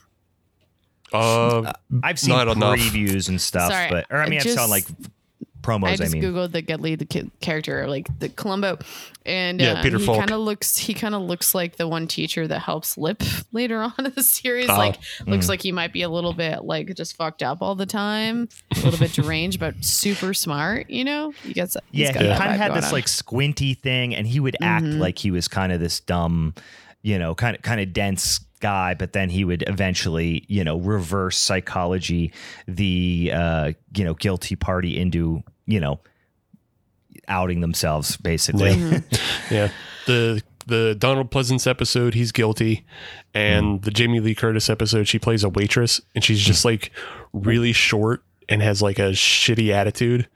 It's pretty great. Yeah, it's actually worth watching. Yeah. Shit. Also, Columbo's on Tubi. Check it out. Yeah. I don't think I have anything more about Halloween. It's just one of the best movies. Don't let watch it with the intention of remembering that this is the first. Mm-hmm. You know, this came before everything else that followed it, including the sequels, including, you know, all the other Pretenders. So, you know, be aware of that. I mean, The Thing doesn't have that, you know, except for the 2011. That's the only thing that kind of sullies its name. Is the 2000. But hey, you gotta be. Well, let's fucking talk about it, bro. Yeah, let's talk about it. Let's talk about The Thing. Is it my turn now? Let's fucking do it. You fucking do it. Go. Yeah, You all right. fucking Yep. go. So jumping into 1982, The Thing by our Lord and Savior, John Carpenter. So we have this very, what I'll say again, timeless film by John Carpenter, featuring the likes of one Kurt Russell, which, you know, heart emoji, I heart emoji, you know what I mean? Like all the emojis as McCready. We have this cast, though, is really interesting because I just feel like there's a lot of really familiar faces that you have recognized and maybe you don't exactly know where to pinpoint. Like we have Keith David as Childs. He was in They Live, which I found more recent. He's like even did stuff with Rick and Morty, BoJack Horseman, but he also did other stuff. Oh yeah, he does voices for a ton of shit. Yeah, his career is wild. TMNT, he was Spawn. Yeah. Oh yeah, he was Spawn. Fuck, I forgot about that. Cool. Yeah, that's fucking sick. But like the moment you see him, like he's just super familiar. We have Wilford Brimley, which we already talked about as Dr. Blair, Sir Diabetes. Which sucks that that's Dr. Diabetes. Dr. Diabetes. I would like to come out of the shed now. I don't have diabetes anymore. It's so funny that like he's such a wonderful actor, and all everybody remembers him for is diabetes. Yep. It's the way he said it. So one little decision, probably he thought it was some throwaway bullshit commercial he was going to do. We will never forget him. We will and never forget him. everyone remembers him for that, but he's fantastic. Legends never die. He probably wants to be remembered for that more than he does Uncle Duvet in Hard Target with Van Damme, where he's doing a fucking crazy Cajun accent. Hard Target rules, dude. Me and my brother used to watch Hard Target on fucking repeat. I'm not saying the movie's bad, but I think in his mind he doesn't want to be remembered for it. No, I don't remember that. I do remember him with like the little hat. You know, didn't he have like a little fucking like a fedora? He's doing like Cajun Grandpa. And Van Damme's doing different Cajun Louisiana terrible accent Belgian. Yeah, he was basically being that character that was like on that episode of The Simpsons, like Big Daddy kind of guy. Yep. Guarantee. Crawfisher. Yeah. Moving on, sirs. We have TK Carter as Knowles, who you see him in a lot of 80s shows, but also he touched on like Family Matters, Punky Brewster, and I noted he played on like The Nanny for a period of time. David Clennon as Palmer. A lot of his stuff definitely turned to like TV shows, like he was on Grey's Anatomy, West Wing, and Weeds, and did have a role in Gone Girl, but my main sticking point for him in this movie is that I actually took a picture of it, was when he's like smoking that fat ass joint, like early on in the film, guys. He's always going to be remembered to me as the guy who smoked a fat ass joint on fucking a movie. Richard Mazer, is that how you say his name? As Clark, aka Seth Rogen's long lost uncle, obviously husband. Jesus he Christ. does look like it. You're right. But he also does now you're getting into fanfic territory. No, I'm definitely doing fan fiction on this because like he has this like very soft look where also with the characters he plays, like he always kind of had this like he's a soft boy. Husband. He likes dogs. You know, he's the divorcee or like the single dad. He just kind of always has a sad face. So you're just what like, do you call that? Buddy. What do you call that when he's like the dad? With the horny for dads thing. What is it again? Zaddy. Oh, Zaddy. No, I don't. He's not he doesn't Zaddy. Have those vibes? No. Not he's fully not Zaddy. Like Zaddy needs to be a little bit more sexy. Gotcha. He just has like I need to take. He's looking for that woman to like take care of him a like little fix bit. him. You know, like I need you to put my pieces back together. Yes, exactly. He has that vibe. Yeah. And you can't tell me otherwise that he does not have that vibe. I like it. Good looking He man. also I'm not loves gonna lie. dogs, though. So, I mean, Non-threatening give me a broken call, vase. Richard Miser. You're Not still alive. non-threatening, broken beta cuck soy boy. Wasn't that episode where you were calling everyone betas? Dude, Wasn't that? we already went over this. I just fucking drunk. I know. I just love that. That cracked me up. I'm not gonna live this down. You know, whatever. I'm just gonna start calling you a beta. OG beta cuck. But like it bring back like I can go through. I also put Donald Moffat as Gary on this list because I feel like Steve, you already called it out. Like these are the main characters that you really start like getting to know a little bit deeper and understanding them. But the thing is based on a 1938 John W. Campbell Jr. novella, Who Goes There? And it tells a story, which is what we understand for this film, of a group of American researchers in Antarctica who encounter this like creature of the thing, which in theory is like this parasitic extraterrestrial life form that assimilates and imitates. And it's just like, I don't know, it's such a unique take on it. I have a lot of fun with it. To start off with this film, again, I'm not going to go through all the plot points, but I'm going to point out a lot of things I thought were really interesting about it. Someone messaged me after I posted from watching the thing the other day. They were like, did you hear about the opening title sequence and like how that was? And it was kind of a shit show. And I did a little research and it didn't seem as much like a shit show as I thought, but it was something that had been used at that time to create these different unique things, as far as like when we see the thing. So they call it like this fit. What do they call it? I have a note of it.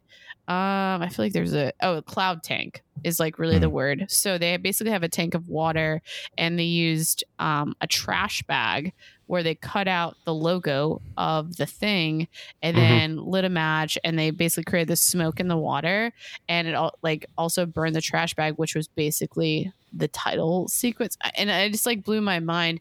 But the more I looked into it a little bit, it was also used in Close Encounters of the Third Kind and Cocoon and stuff like that. So it's an interesting, I think, special effect that I don't know. I didn't get a chance to look to see if there was actually a video to see if there was any other drama around it. But I found it to be very interesting that they did that because I feel like there's a lot of like you'd say trial and error, but you probably have to kind of get it right on like the first or second try to make this work. Yeah, it sounds like something that's really annoying and left up to, you know, just chance, because if you're burning something, totally, it's yeah. I did have a quote. Looking at I'm looking at some videos for not specifically the thing, but yeah, there's videos for cloud tank effects. Yeah, online. I took a quote that'll read real fast about that, and it says, "When I photographed it, I hit the garbage bag plastic with a little flame, you know, like a match. I would just light it around the garbage bag plastic, and then the garbage bag plastic would open up and let the light come through the letters, and that's how the letters look like they form a, you know, and burn on with the rays and everything." So they also read that they had like a light behind it, which also created that crazy light effect that we got. Right. We've already talked about how music's super important. The only thing I want to know, we already talked about who it was that I feel like that like I noted that when John Carpenter was working with Ennio Morricone, that he requested that he use less notes. And what I think was like perfect about all of this was that thump thump almost also gave you this impression that it was happening underground. And maybe I'm thinking back to like Dune or something like that it reminded me of like that, you know, underground sound. But I think it gave you the mental impression of something that's like lingering underneath the surface. Like the more I thought about it, I was like, you know, I felt that way the whole time. And then with the whole sequence when they're in Antarctica, where they're like the main rooms that they're in feel so small, but there's like all these like underground layers and stuff like that, which is basically where the alien ended up kind of hanging out anyway. I also noted with this that Quentin Tarantino kind of ripped off a little bit of that, like the music for this. Of course he did. Of course he did, but also he had Kurt Russell in it. So, but yeah, I just found it interesting that it was influential in that way. Yeah. Yeah. For the Hateful Eight, Tarantino got Ennio Morricone to do the soundtrack for that as well. And a lot of that is like, that isolated winter shit. So totally. It's why it's stripped down. But yeah, I don't know. I think, not that the music's bad, but I just don't think it's as good as the other two films that we talked about today, because it feels like it's Carpenter trying to make Morricone emulate him, because Morricone's more known for his spaghetti westerns, which are like big string orchestra stuff. And like you're saying, Meg, he's asking him to strip it down, and he has him strip it down and it's synth music. So like he's trying to make Morricone be Carpenter. I'm just wondering why Carpenter just didn't do the music himself. So this was like his big budget. Like this was his big budget debut in a lot of ways. Like this movie cost exponentially more money than like every other movie he directed prior to this combined, probably, right? So there was a lot more on the line. And I feel like he thought that it needed to be more like grandiose in nature. Okay. But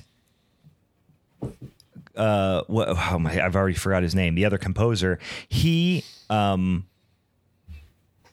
sensibilities, I feel like, caused him to steer more towards his own sensibilities rather than letting it be big and grand like he wanted it to be, which ultimately, I think, created more the mystique of the film, because you got to remember, this is only 4 years after Halloween, and Halloween is certainly a phenomenon at this point. This is why he's getting, basically a blank check for this movie, but he's not known as an iconic horror score composer yet. He just has Halloween under his belt and Assault on Precinct 13. Like he's not John Carpenter yet.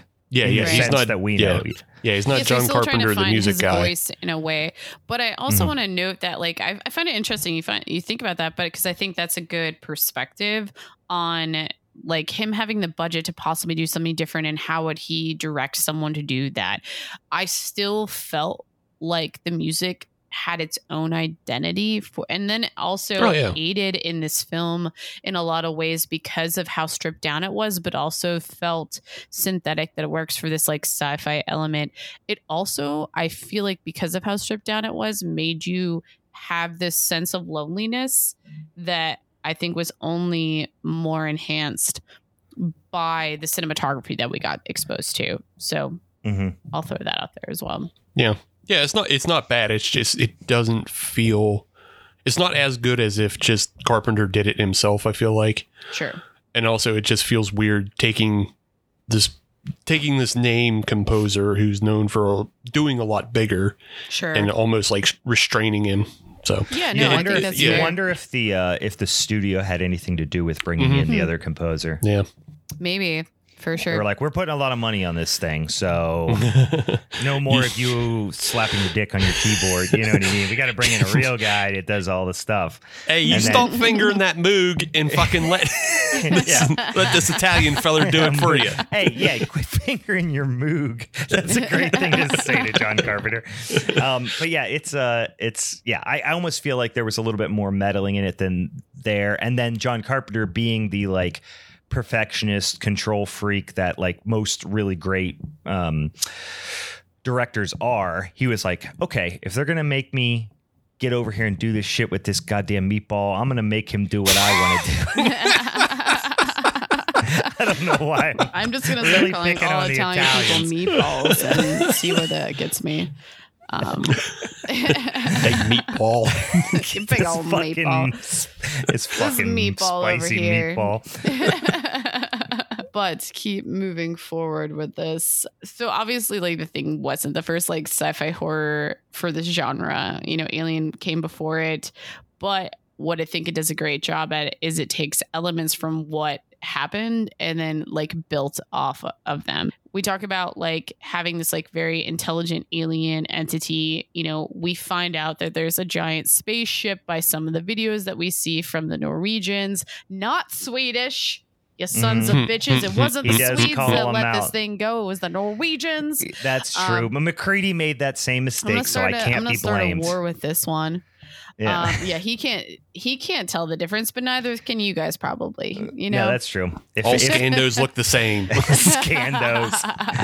Oh I do man, have some you should. Corv like defrosting in my fridge. So Ooh, you should open a Corv restaurant and call it Scandos Sandos. Hell yeah. Sounds scandalous. That was stupid. Scandalous. Scandalous. That's the Scandinavian strip club. Oh my god! Yes. And it takes like each dancer is on stage for like 45 minutes because they have so many fucking layers to take off. It's like, all right, I'm taking off my mittens and my gloves under my mittens. I'm only wearing 4 pair of socks. Does that get you horny? What's that The do answer for is you? yes. Actually, the answer is yes. What's that do for you? Fellow Scandinavian, yeah. You know, I think like building off of that is I love this idea of the assimilation that Blair clearly reveals to us, and you know, that mimicking of the human cell. And I mean, not to mention, we see this like pulled out tenfold, and I can bring out the whole idea of the practical effects for this movie are just so insanely fun. Like, I don't think you can. I was even thinking on this rewatch in the beginning when the dog gets starts attacking the other dogs, and then basically that first flip out of its face reminded me of Stranger Things, like the Demogorgon. Yeah, it kind of reminded me does of look that, like that. I guess and- I didn't think about that. I guarantee it was influenced in a lot of ways from that because totally. it does look a lot like it now that I think Absolutely. about that. But yeah, so I had fun over and over and over again, like just watching all of that. It's so much confusion. Like when shit starts popping off early on, from the first time the chopper, you know, the Norwegian chopper comes in and they're shooting at the dog and they're, you know, the throwing grenades, and then when the dog starts like mutating and everything, it's just like so much confusion. You know what I mean? Like, I think it's the other a lot of people talk about the themes of like, you know, paranoia, obviously, but also like isolation, but just the like unknown element of like, what the fuck is happening? Like, you know, when he puts the what's the character's name when it's not Copper, it's no Windows. No, it's Norris. When Norris gets his hands chomped off. Oh yeah. Or no. No, Norris is on the table. It is the doctor on the Copper. Table. Yeah. Yeah, it's Copper, and Norris's body is the one that's got taken over. Yeah. And he chops, and everyone is just like, what the fuck? You know, kind of It thing. is Or even like, oh, it's just such an epic scene too, because that's when like his body basically just like expands, his head starts coming off, and then we get the other when its head pops up, it becomes another creature on itself. and then it crawls away, and that's my He's favorite like, line in the whole thing. And what the maybe my fuck? favorite character outside of McCready Yeah. is Palmer. I love Palmer. He's so fucking funny. He's such a perfect like 1982 character. You know, he's kind of that weird, like lifer kind of scientist guy who's like paranoid and weird and socially awkward. But Is he's trying to Palmer be a cool. scientist? I thought he was like another pilot. Or is he a pilot? Yeah, or he's he a might be a pilot. or is- Yeah, he definitely. I mean, he's like wearing like the motorcycle vest type yeah, thing. he's like, he definitely is not a trying to be the scientist. bad guy or the I'm not saying badass. that But bikers can't be scientists, but Yeah, he looks like a Vietnam burnout. Is what he does. is what I thought he you're was. right, yeah. You're right. Is like he was probably a Vietnam pilot and just like burned out, and then like he's not as good a pilot as McCready, which is why earlier in the film he's told he's not going up, but they'll let McCready fly out to the other bases, and other sites because they're like, Palmer, you're fine when the weather's good. Otherwise, you're gonna stay inside, buddy. Yeah, that's right. I forgot but he has the best line, which is, when they look over and you're seeing Norris's head crawling away, on its new crab legs, and he's like, you gotta be fucking kidding. Like, I just love that line. Yeah, it's so perfect. I always wanted him to go like after, and then McCready torches it, and I always wanted people to be like, or I would love to see like a cut of them improvising, and he's like, "Oh, you can eat crab legs," or something about the crab legs. But also, obviously, the "Are you fucking kidding me?" is a great line. Yeah, it's so perfect. And I think what this movie does great throughout it is, like, we talk about that idea of like, we can have this like murderous like boogeyman character, which that's obviously the words that are used oftentimes with Halloween. But in this movie is like, we have this boogeyman of an alien character, but we also have the layer that all of a sudden now everyone is enemies because they don't know where the thing is. Mm-hmm. And I think that, like, oh my God, it kind of gets exciting throughout it. But I have a note of what I feel like this movie does really well, like just as a film, is that like, even there is a lot of it that is done at night, but there's just like a lot of low lighting shots. The nighttime settings that they use, I think, are really impactful. We do get some jump scares, the music, eerie music, and then obviously the special effects are like really the things that I think help build off the chaos and disruption of this entire movie that I think keeps your attention. And again, we're comparing two very, very amazing films, so I can't really be like super harsh on Halloween, and I won't do that. But I always, if I'm comparing the two, I feel like The Thing has this excitement to it that allows you to get really, really invested throughout the whole thing. And I'm gonna just keep going there. Do you guys have any notes, or we're gonna keep fucking moving on this one? My only thing is like rewatching it is like, the special effects are great, and it's probably one of this idea of like the monster hiding among us it's been repeated in other films, but Sure. Usually it's like really fucking lazily done. Like with this film, the monster is hiding among us, but then when it reveals itself, it's so fucking crazy and over the top. Like it becomes this disgusting bleh. My problem is though, as the film goes on, some of the effects get kind of worse. Like it's almost like it flies too close to the sun. And like my big point out would be when Palmer tries to absorb Windows, and it's just like it's that shitty dummy that one might on be top the worst one, but I feel like Yeah. that's the only call out that because it goes from that scene where he's like shaking and then all of a sudden his face is like exploding. There's still a lot of great things in that, with like his skull pushing through his fucking head and then it splits open. It's just that shaking the dummy looks terrible. Yeah, it looks terrible. And then he spits out the worst part. He spits out a full Windows. Like he's still intact. He didn't like he really. also did Kool-Aid Man through the wall, and I kind of that. But also made me for a question full burn. how warm this building is if he can just Kool-Aid Man through this burn. Like even just the windows breaking. Anywho, those are a couple of my funny points to that one. The other standout though to me is the very end, like the last monster. It like we saw so many crazy fucking things up to this point that to end with just like kind of a large tentacle that is more or less stationary and then a dog comes out of it. It felt like I don't know. It felt like to me it felt like an amalgamation of like everything that it already had been absorbing up to that point. I didn't feel that though. I felt like if we would have seen the faces of Knowles and Wilford Brimley and Moffat, I forget their character names. And like Gary. because those were the last two absorbed by Dr. Blair. Yeah. Like Totally. if you would have seen their faces in the tower of flesh, and like Sure.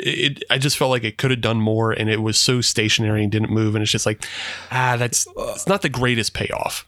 See, I Yeah. took it as like it was hobbled by that point, and that's why it was down in the cellar. So it's a lot Right. colder down there. It becomes less active. Whereas when it's up there, when it first like kind of was brought in and warm, and it was in with the dogs, it was just going fucking spastic. It's going wild. Where at this point it's like a little bit hobbled, and you've kind of backed it into a corner a little bit, and it's just like throwing everything at the wall that it can muster in that last Right. moment. So it's kind of It's like a hive mind type vibe where it's Yeah. just like it's a collective. so like the hive is under attack, so it's just like throwing the kitchen sink at you kind of. But I get what you say. Like it's just when you have any one of these scenes, even this, frankly, the scene with windows, which is definitely the weakest one, if that was in a different movie, we'd be like, oh, that was kind of cool. Right. But Oh, yeah. it's just going up against some of the greatest and most iconic, practical effects sequences of all time. Yeah. Just happen to all be in the same movie. Yeah. Within this film, like that, the scene with windows in the end, it's going from like a 10 to a 9.5. Whereas, like you're saying, if those were just in any other films, like that, those would be the big set pieces, and you'd be like, oh, that's fucking great. Yeah. Yeah. It's so ambitious. Like this movie's just so fucking ambitious with the Right. sets Which is set pieces. Yeah, which is why I said I feel like it flies a little too close to the sun, because it's up there. But then it just like you drop the ball on that. Well, you know what? Probably my favorite scene in the movie, the one that is definitely the most effective from like a scare factor for me. The blood test. Well, no, that's fantastic. I love the blood test, but no, the one that I think of as being the one that was the most scary to me is when they chase is the lowest effects, really, which is when they chase Fuchs outside and he's like on his knees in the snow. Oh yeah, Bennings. and he's like, he does the Yeah. roar, and you don't Yeah. know if it's just him, what's happening. Then you see his weird claw hand, and then the a very natural roar thing, like that stuck out to It's me. so good. The Oh, look on his dude. face, the scream, the wide open mouth. It's it's almost like Donald Sutherland at the end of Invasion of the Body Snatchers or something. You know what I mean? He's Yeah. got that like crazy look on his face.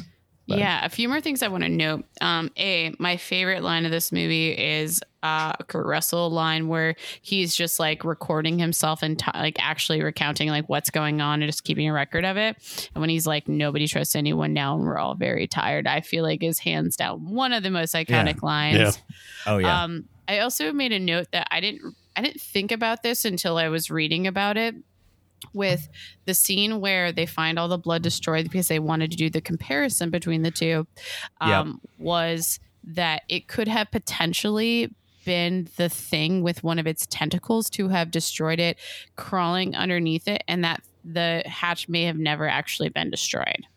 Right. Yeah, this And I movie was has just like, so many theories, and I love the ambiguity of it, and especially that scene, the ending. That's why it's like it's like this The whoudunit last one type I want of to talk thing. about was the ending, though, is that like in the beginning of the film, MacReady is like seen playing chess on the computer, but when it appears, he like loses the game. He obviously short circuits the whole computer with his He dumps his drink. scotch in it. Yeah, But I it- love a like, guy who's down to call a machine a bitch. Yeah, pretty much. It's us against the machines. Yeah. But what I don't think was like very clear, but could be a foreshadowing, is like commitment to like destroying like the entire outpost of the thing appears to be winning. So if something else is like better than him, he's going to destroy it.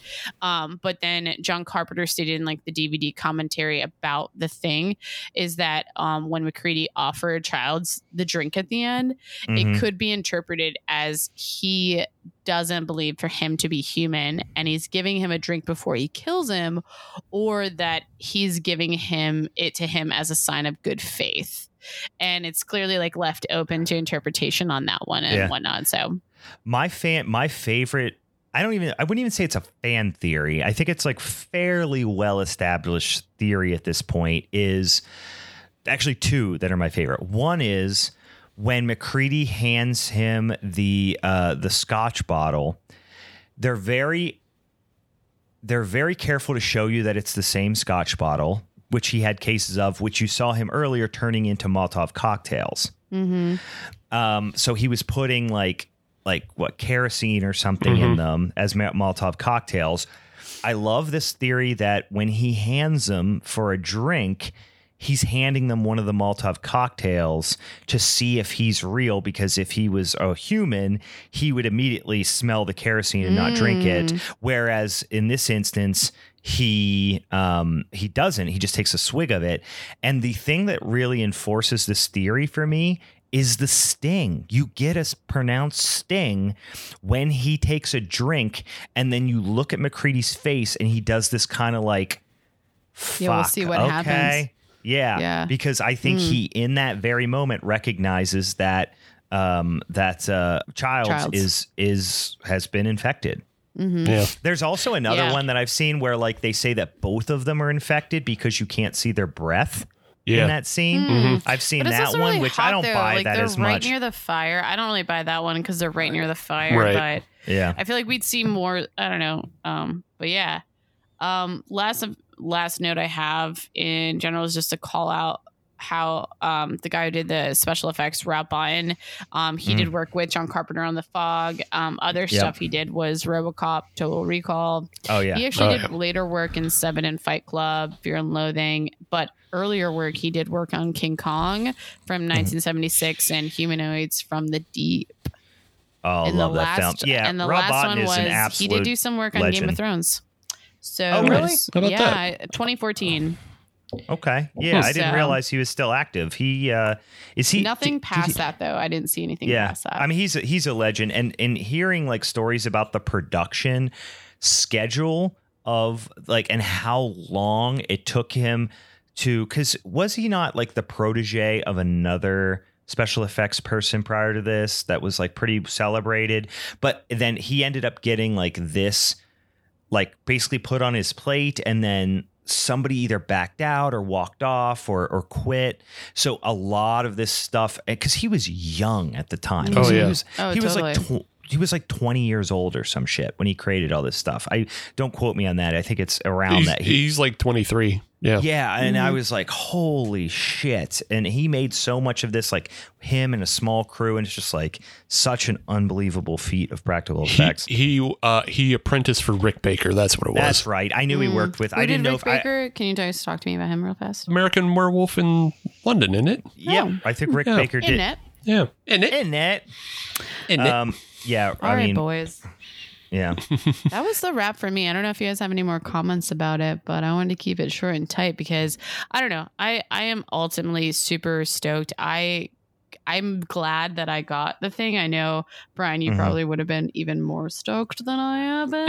But I No, was I really mean, stoked I that I love got both it these because movies I so much. fucking love the thing so much. And I think I fell in love with it a little bit more actually having to dive in and feel like I needed to defend it, you know? Mhm. But Yeah. both movies were great. Honestly, all the movies we watched were good. So Yeah, a fun I felt episode. the same thing about Halloween, and again, just because we've been so inundated with the sequels, especially as of late, it was nice to go back to the original and just like think about it in a frame without everything else around it. Yeah. And Right. yeah, it's such a Excellent. a smart and well made film, especially for nothing for nobody. totally. It's hard. I'll be honest with you. I came in not knowing which one I'm going to pick, and I still kind of don't. But like, I was just kind of looking around. Like, I'm such big fans of both these movies. I'm literally looking at a Thing and Halloween posters right side by side here. There's multiple Michael Myerses and Halloween. Let's go with the voting, Yeah. and Brian will vote last. But Meg, why don't you vote first? Yeah. Are you Obviously, changing your mine vote? is first. I'm not changing my vote. Your movie obviously would be my second, if I'm Okay. being clear.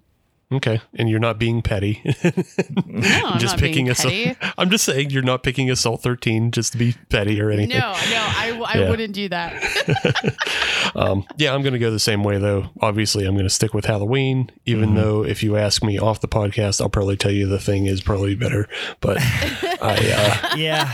See, you're I'm very being petty torn. now. yeah, I'm not being petty. I'm being defensive of and I'm being on brand for my character of never changing my vote. So, Yeah. but yeah, Thing will be second. Yeah, I have literally an attributes kind of list here for each one, and I'll just kind of go down through and summarize it for myself to figure out which one I'm going to pick. I think Halloween has more iconic characters. If you go, hey, quick, name something from The Thing, somebody's going to go McCready, and then what else? They're like, Wilford Brimley. Like, they don't necessarily know exactly what it is. Yeah. But they have those scenes and those iconic images of the practical effects, which obviously is a huge benefit for The Thing. Yeah. Whereas with Halloween, you think immediately Laurie, Michael, Dr. Loomis, like immediately those three come to mind. People will remember dogs before they remember anybody else in The Thing. Yeah, I mean, maybe me, they picture I faces, honestly but don't agree with them. But whatever. I remembered McCready's hat before I probably remembered McCready's hat is amazing. Yeah, it's a good hat, strong hat. I actually sent it to some of my friends where we have like cowboy jokes going around, and I took a screenshot. And I was like, "Cowboy, take me away." Snow cowboy. Snow cowboy, take me away. Halloween is all about don't show, and The Thing is show everything. But you know not what really, I mean? So though. I don't know. Sorry, I don't mean to argue with you on that one. Well, you don't no. see. Right, I love you. You do, but I mean, as far as like the kills and the violence, like there is very, very little blood in Halloween. There's no gore. Yeah. There's 2 instances of blood, 3 instances of blood. But they later bring it into the franchise, in ways, I think. Yeah, but we're not talking about the rest of the franchise. No, We're just talking about I'm this talking movie. about it. What it could be a weak point is that it didn't, but I think it's more of a time and place why they didn't. I like that they didn't, but I like that they did in The Thing. It's just two very different kind of approaches. It's again back to the point of Halloween does the most with the least, whereas The Thing does the most with the most. Yeah. Mm-hmm. I mean, it's so honestly, if I had to say one's just a really big epic movie. Like The Thing is a big, giant, big budget epic movie, and Halloween is a small indie flick. So it's just apples to oranges in so many ways. I think it probably comes down to me what it makes you feel, what it makes you think about, when you think about what is scary about the movie. Ultimately, with a horror film, I go back to, if all things are, equal, let's say Halloween has probably the greatest score in horror history in my mind. The Thing has the greatest, practical effects in horror history, probably. So everything being equal in a trade-off in that capacity makes me go to what is the most effective. And I think for The Thing, the fear is of the unknown. It's paranoia, it's isolation, whereas Halloween, it is basically you're scared of the randomness of the universe, kind of thing, and the human brain and the nature of being. It's a little bit more existential in that way. With The Thing, to escape The Thing, just don't go to Antarctica, but you can't escape Halloween. You can't escape a psychopath that randomly selects you to murder you. You know what I mean? Mm-hmm. So I think for that reason, Halloween, although The Thing resonates more with horror fans, I feel like Halloween resonates more with everyone. And because you're not scared of a monster, or scared of the unknown, or scared of the dark, or scared of your own, paranoia. It's so a lot of people talk about the randomness and the like nature, you can never overcome nature, and Michael's a force of nature. I think like I try to summarize in my head why I think Michael Myers is the most iconic horror villain of all time. And I think it's because he can't be killed and you don't know why, you don't fully understand why, but he's never ever going to stop until you're dead. Mm-hmm. And it's like a perfect analogy for life is always going to be a struggle, and it's never going to get easy until you're dead. You know what I mean? So like, that's why Michael Myers represents this like existential struggle, and that combination with the faceless, featureless nature of the mask. Like, everyone's scared of a monster, sure, of course. But when you think about even like, why are you scared of a monster? Because it's a monster with 3 heads. Yeah. It's freaky looking. You know what I mean? It looks like it's going to hurt you. Whereas like the thing we're all more worried about is just life is hard and then you die. You know what I mean? Yeah, some rando circumstance ruining everything for you. I feel like, okay, not to like, I'm not trying to convince you because I feel like I know where this is going. But I feel like just to question the whole idea, because you're using existential a lot, is I feel like the thing that you're pointing out that might be one of the best things in your mind about Halloween is like one of, I think, in my mind, as obviously like a newer horror fan and like reflecting on what I have been able to see, is that I don't think that is it at all. Like, I think there's more randomness and inexplicable like inexplicable like idea about like what Michael does that I think to me seems like a plot fault versus like something that makes me excited about it, which again can be seen is when I got so frustrated even with the last Halloween movie, is that I think there is something about it that just doesn't make sense, that feels like we can make something up in our mind as to why he does what he does, versus I don't think it's existential, versus that it's just random chaos, versus with The Thing that I think that movie creates is an actual existential crisis amongst a community of people.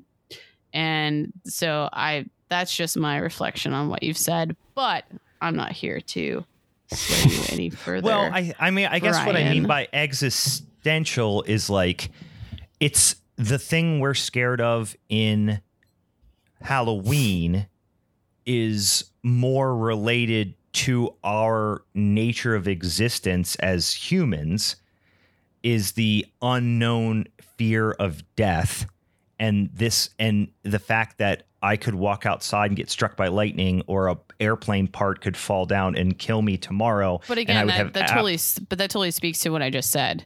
It's not existential. It's more just the reality and chaos that life creates. Well, that's what existential means. No, it's like more so. Yeah, you're concerned with existence, but like concerned with the idea of like what I think The Thing did that actually has that existential crisis. You start questioning humanity. You start questioning actually what is reality. Well, I'm not saying it's an existential crisis. Yeah. I'm saying the fear is more related to our true nature of existence as humans, whereas versus the sci-fi idea of like, a predator. So a predator, for example, another life form that's put on this planet that's trying to, dominate other life forms and take their resources, is essentially what's happening there.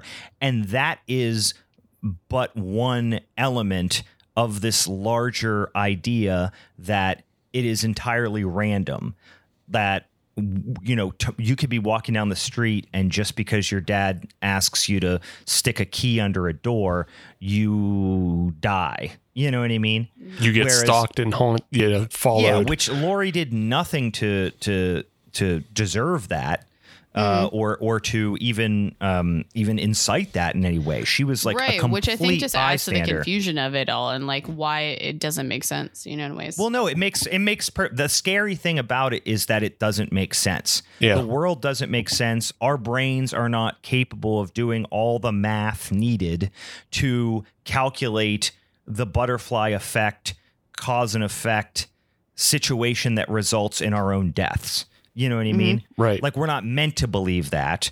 Our brains aren't capable of processing that. But you're, So but that you're is- No, I forced. totally agree. I just think that like the thing has that same element and then more No. in a lot of ways. know, I- Because mean- Halloween, you're forced. Again, it's the way Halloween is structurally, is that you're forced to watch the impending doom follow her the entire time. And she has no idea until basically Totally. the end of the film.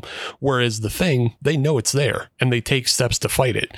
And like McCready even already has a mindset of what to do. I can't win this game, then everything gets destroyed. So he's far more actualized and has like an idea of what he's going to do. Even when they try to lock him out of the when Knowles cuts rope and leaves him out in the shed. And then he breaks into the storeroom, grabs the dynamite. Like, he already has something in his mind. He's aware and he's ready. So Sure. the fear isn't of like the randomness of things. It's the fear of just not being able to overcome it. But by But the end that of the also film, it doesn't doesn't- matter. By the end of the film, it doesn't matter because McCready's already solid. And that's the thing is like us as like viewers for Halloween know all of the things that you're pointing out. Laurie doesn't even know that there's even a threat or a fear until the last 15, 20 minutes of the film. Right. So like it's us creating that fear that there is something following versus it actually being created within it. And she now knows, 15, 20 minutes at the end of the movie that there is now this actual threat. Right. But the Versus point is, like, But the point is, Awesome. we're all being followed by the thing we don't know about, the butterfly effect that's going to get us, whether it's like heart disease or a fucking dog or whatever, or a car crash. There's already that thing out there, and we don't know what it is. I don't know if I felt that way watching it, but I hear that maybe that's like what you created when you were watching it. But yeah, no, I hear you. But that's not what I felt while watching it. Yeah, I think the other thing that one of the things I really like about The Thing is that it is an adventure. It's an adventure film, basically, right? So, they are in Antarctica, but they could very easily be on Mars. You know what I mean? Right. It's this or in a jungle, right? Or so it almost has an action movie. It's almost like I'm thinking of it like an M&M, right? It's like totally. the inside, the chocolate. It is an action movie, but it's got a horror shell on it. Oh, You know what totally. I mean? And I think that's what aids in the whole idea of that. Like, what makes it more fearful is that no matter how hard they're trying to like defeat this thing that they know exists, they don't know much about it. They're trying to figure it out. No matter what, they know their communication's lost, and they know that there's not a lot of hope, but they're still fighting. So that kind of Yeah. adds in that. I guess it's down to personal preference, I think. So I tend to like the man versus, so like he, in The Thing, it's a fear of nature, basically. Whereas in Halloween, it's a fear of death and the nature of existence, which for me is a little bit more attractive. Like I said, close call. I will not belabor it any further. I am hard pressed to go against Halloween 1978. It's my movie. I tried to keep an open mind, and I absolutely love The Thing. But I think as far as horror films and the what makes them scary, I think Halloween. Like, I've always been in love with that idea of Michael Myers as a harbinger of your ultimate demise, which is inevitable. Awesome. Two-time champ. Champ. As much as I don't want to make Steve two-time champ. Even before this, Kate was like, "What are you guys doing this week again?" I was like, "Oh, it's the John Carpenter Showdown," and she was like, "Oh, what did everybody get again?" And I was like, Steve got Halloween, Meg got The Thing. She was like, "Oh, well, you're going to pick Halloween, right?" I was like, "I don't know. I might not, but ultimately Halloween got me. It's my favorite movie. The Thing is probably my second favorite movie. So it's a photo finish. It's the creme de la creme. But Steve is back-to-back champ, regrettably. I'm Hell not yeah, sitting double here champ. bitter over here, angry at all. I'm not angry. I'm not mad. Meg's not got a handful of broken glass because she squeezed her coffee mug. Yeah, no, I didn't just smash. All right, you bastard. Hell yeah. So do you have a punishment movie in mind? I do. And right. this one is, I found this one recently. Okay. And it's on the Tubies. So we I'm can sure all it have, is. we can I'm all have sure fun it with this. Fucking is. And I'm kind of torn about how I want to do this because I think, is it possible if we can talk about 2 movies? Hey, it's October. Anything's possible. Because I mean, they're both like motherfucker. an hour each. They're All barely. right, I'm down. toss I'm it not out. going anywhere Toss this it out. week. I Let's got fucking movies go. to watch as long as they're spooky.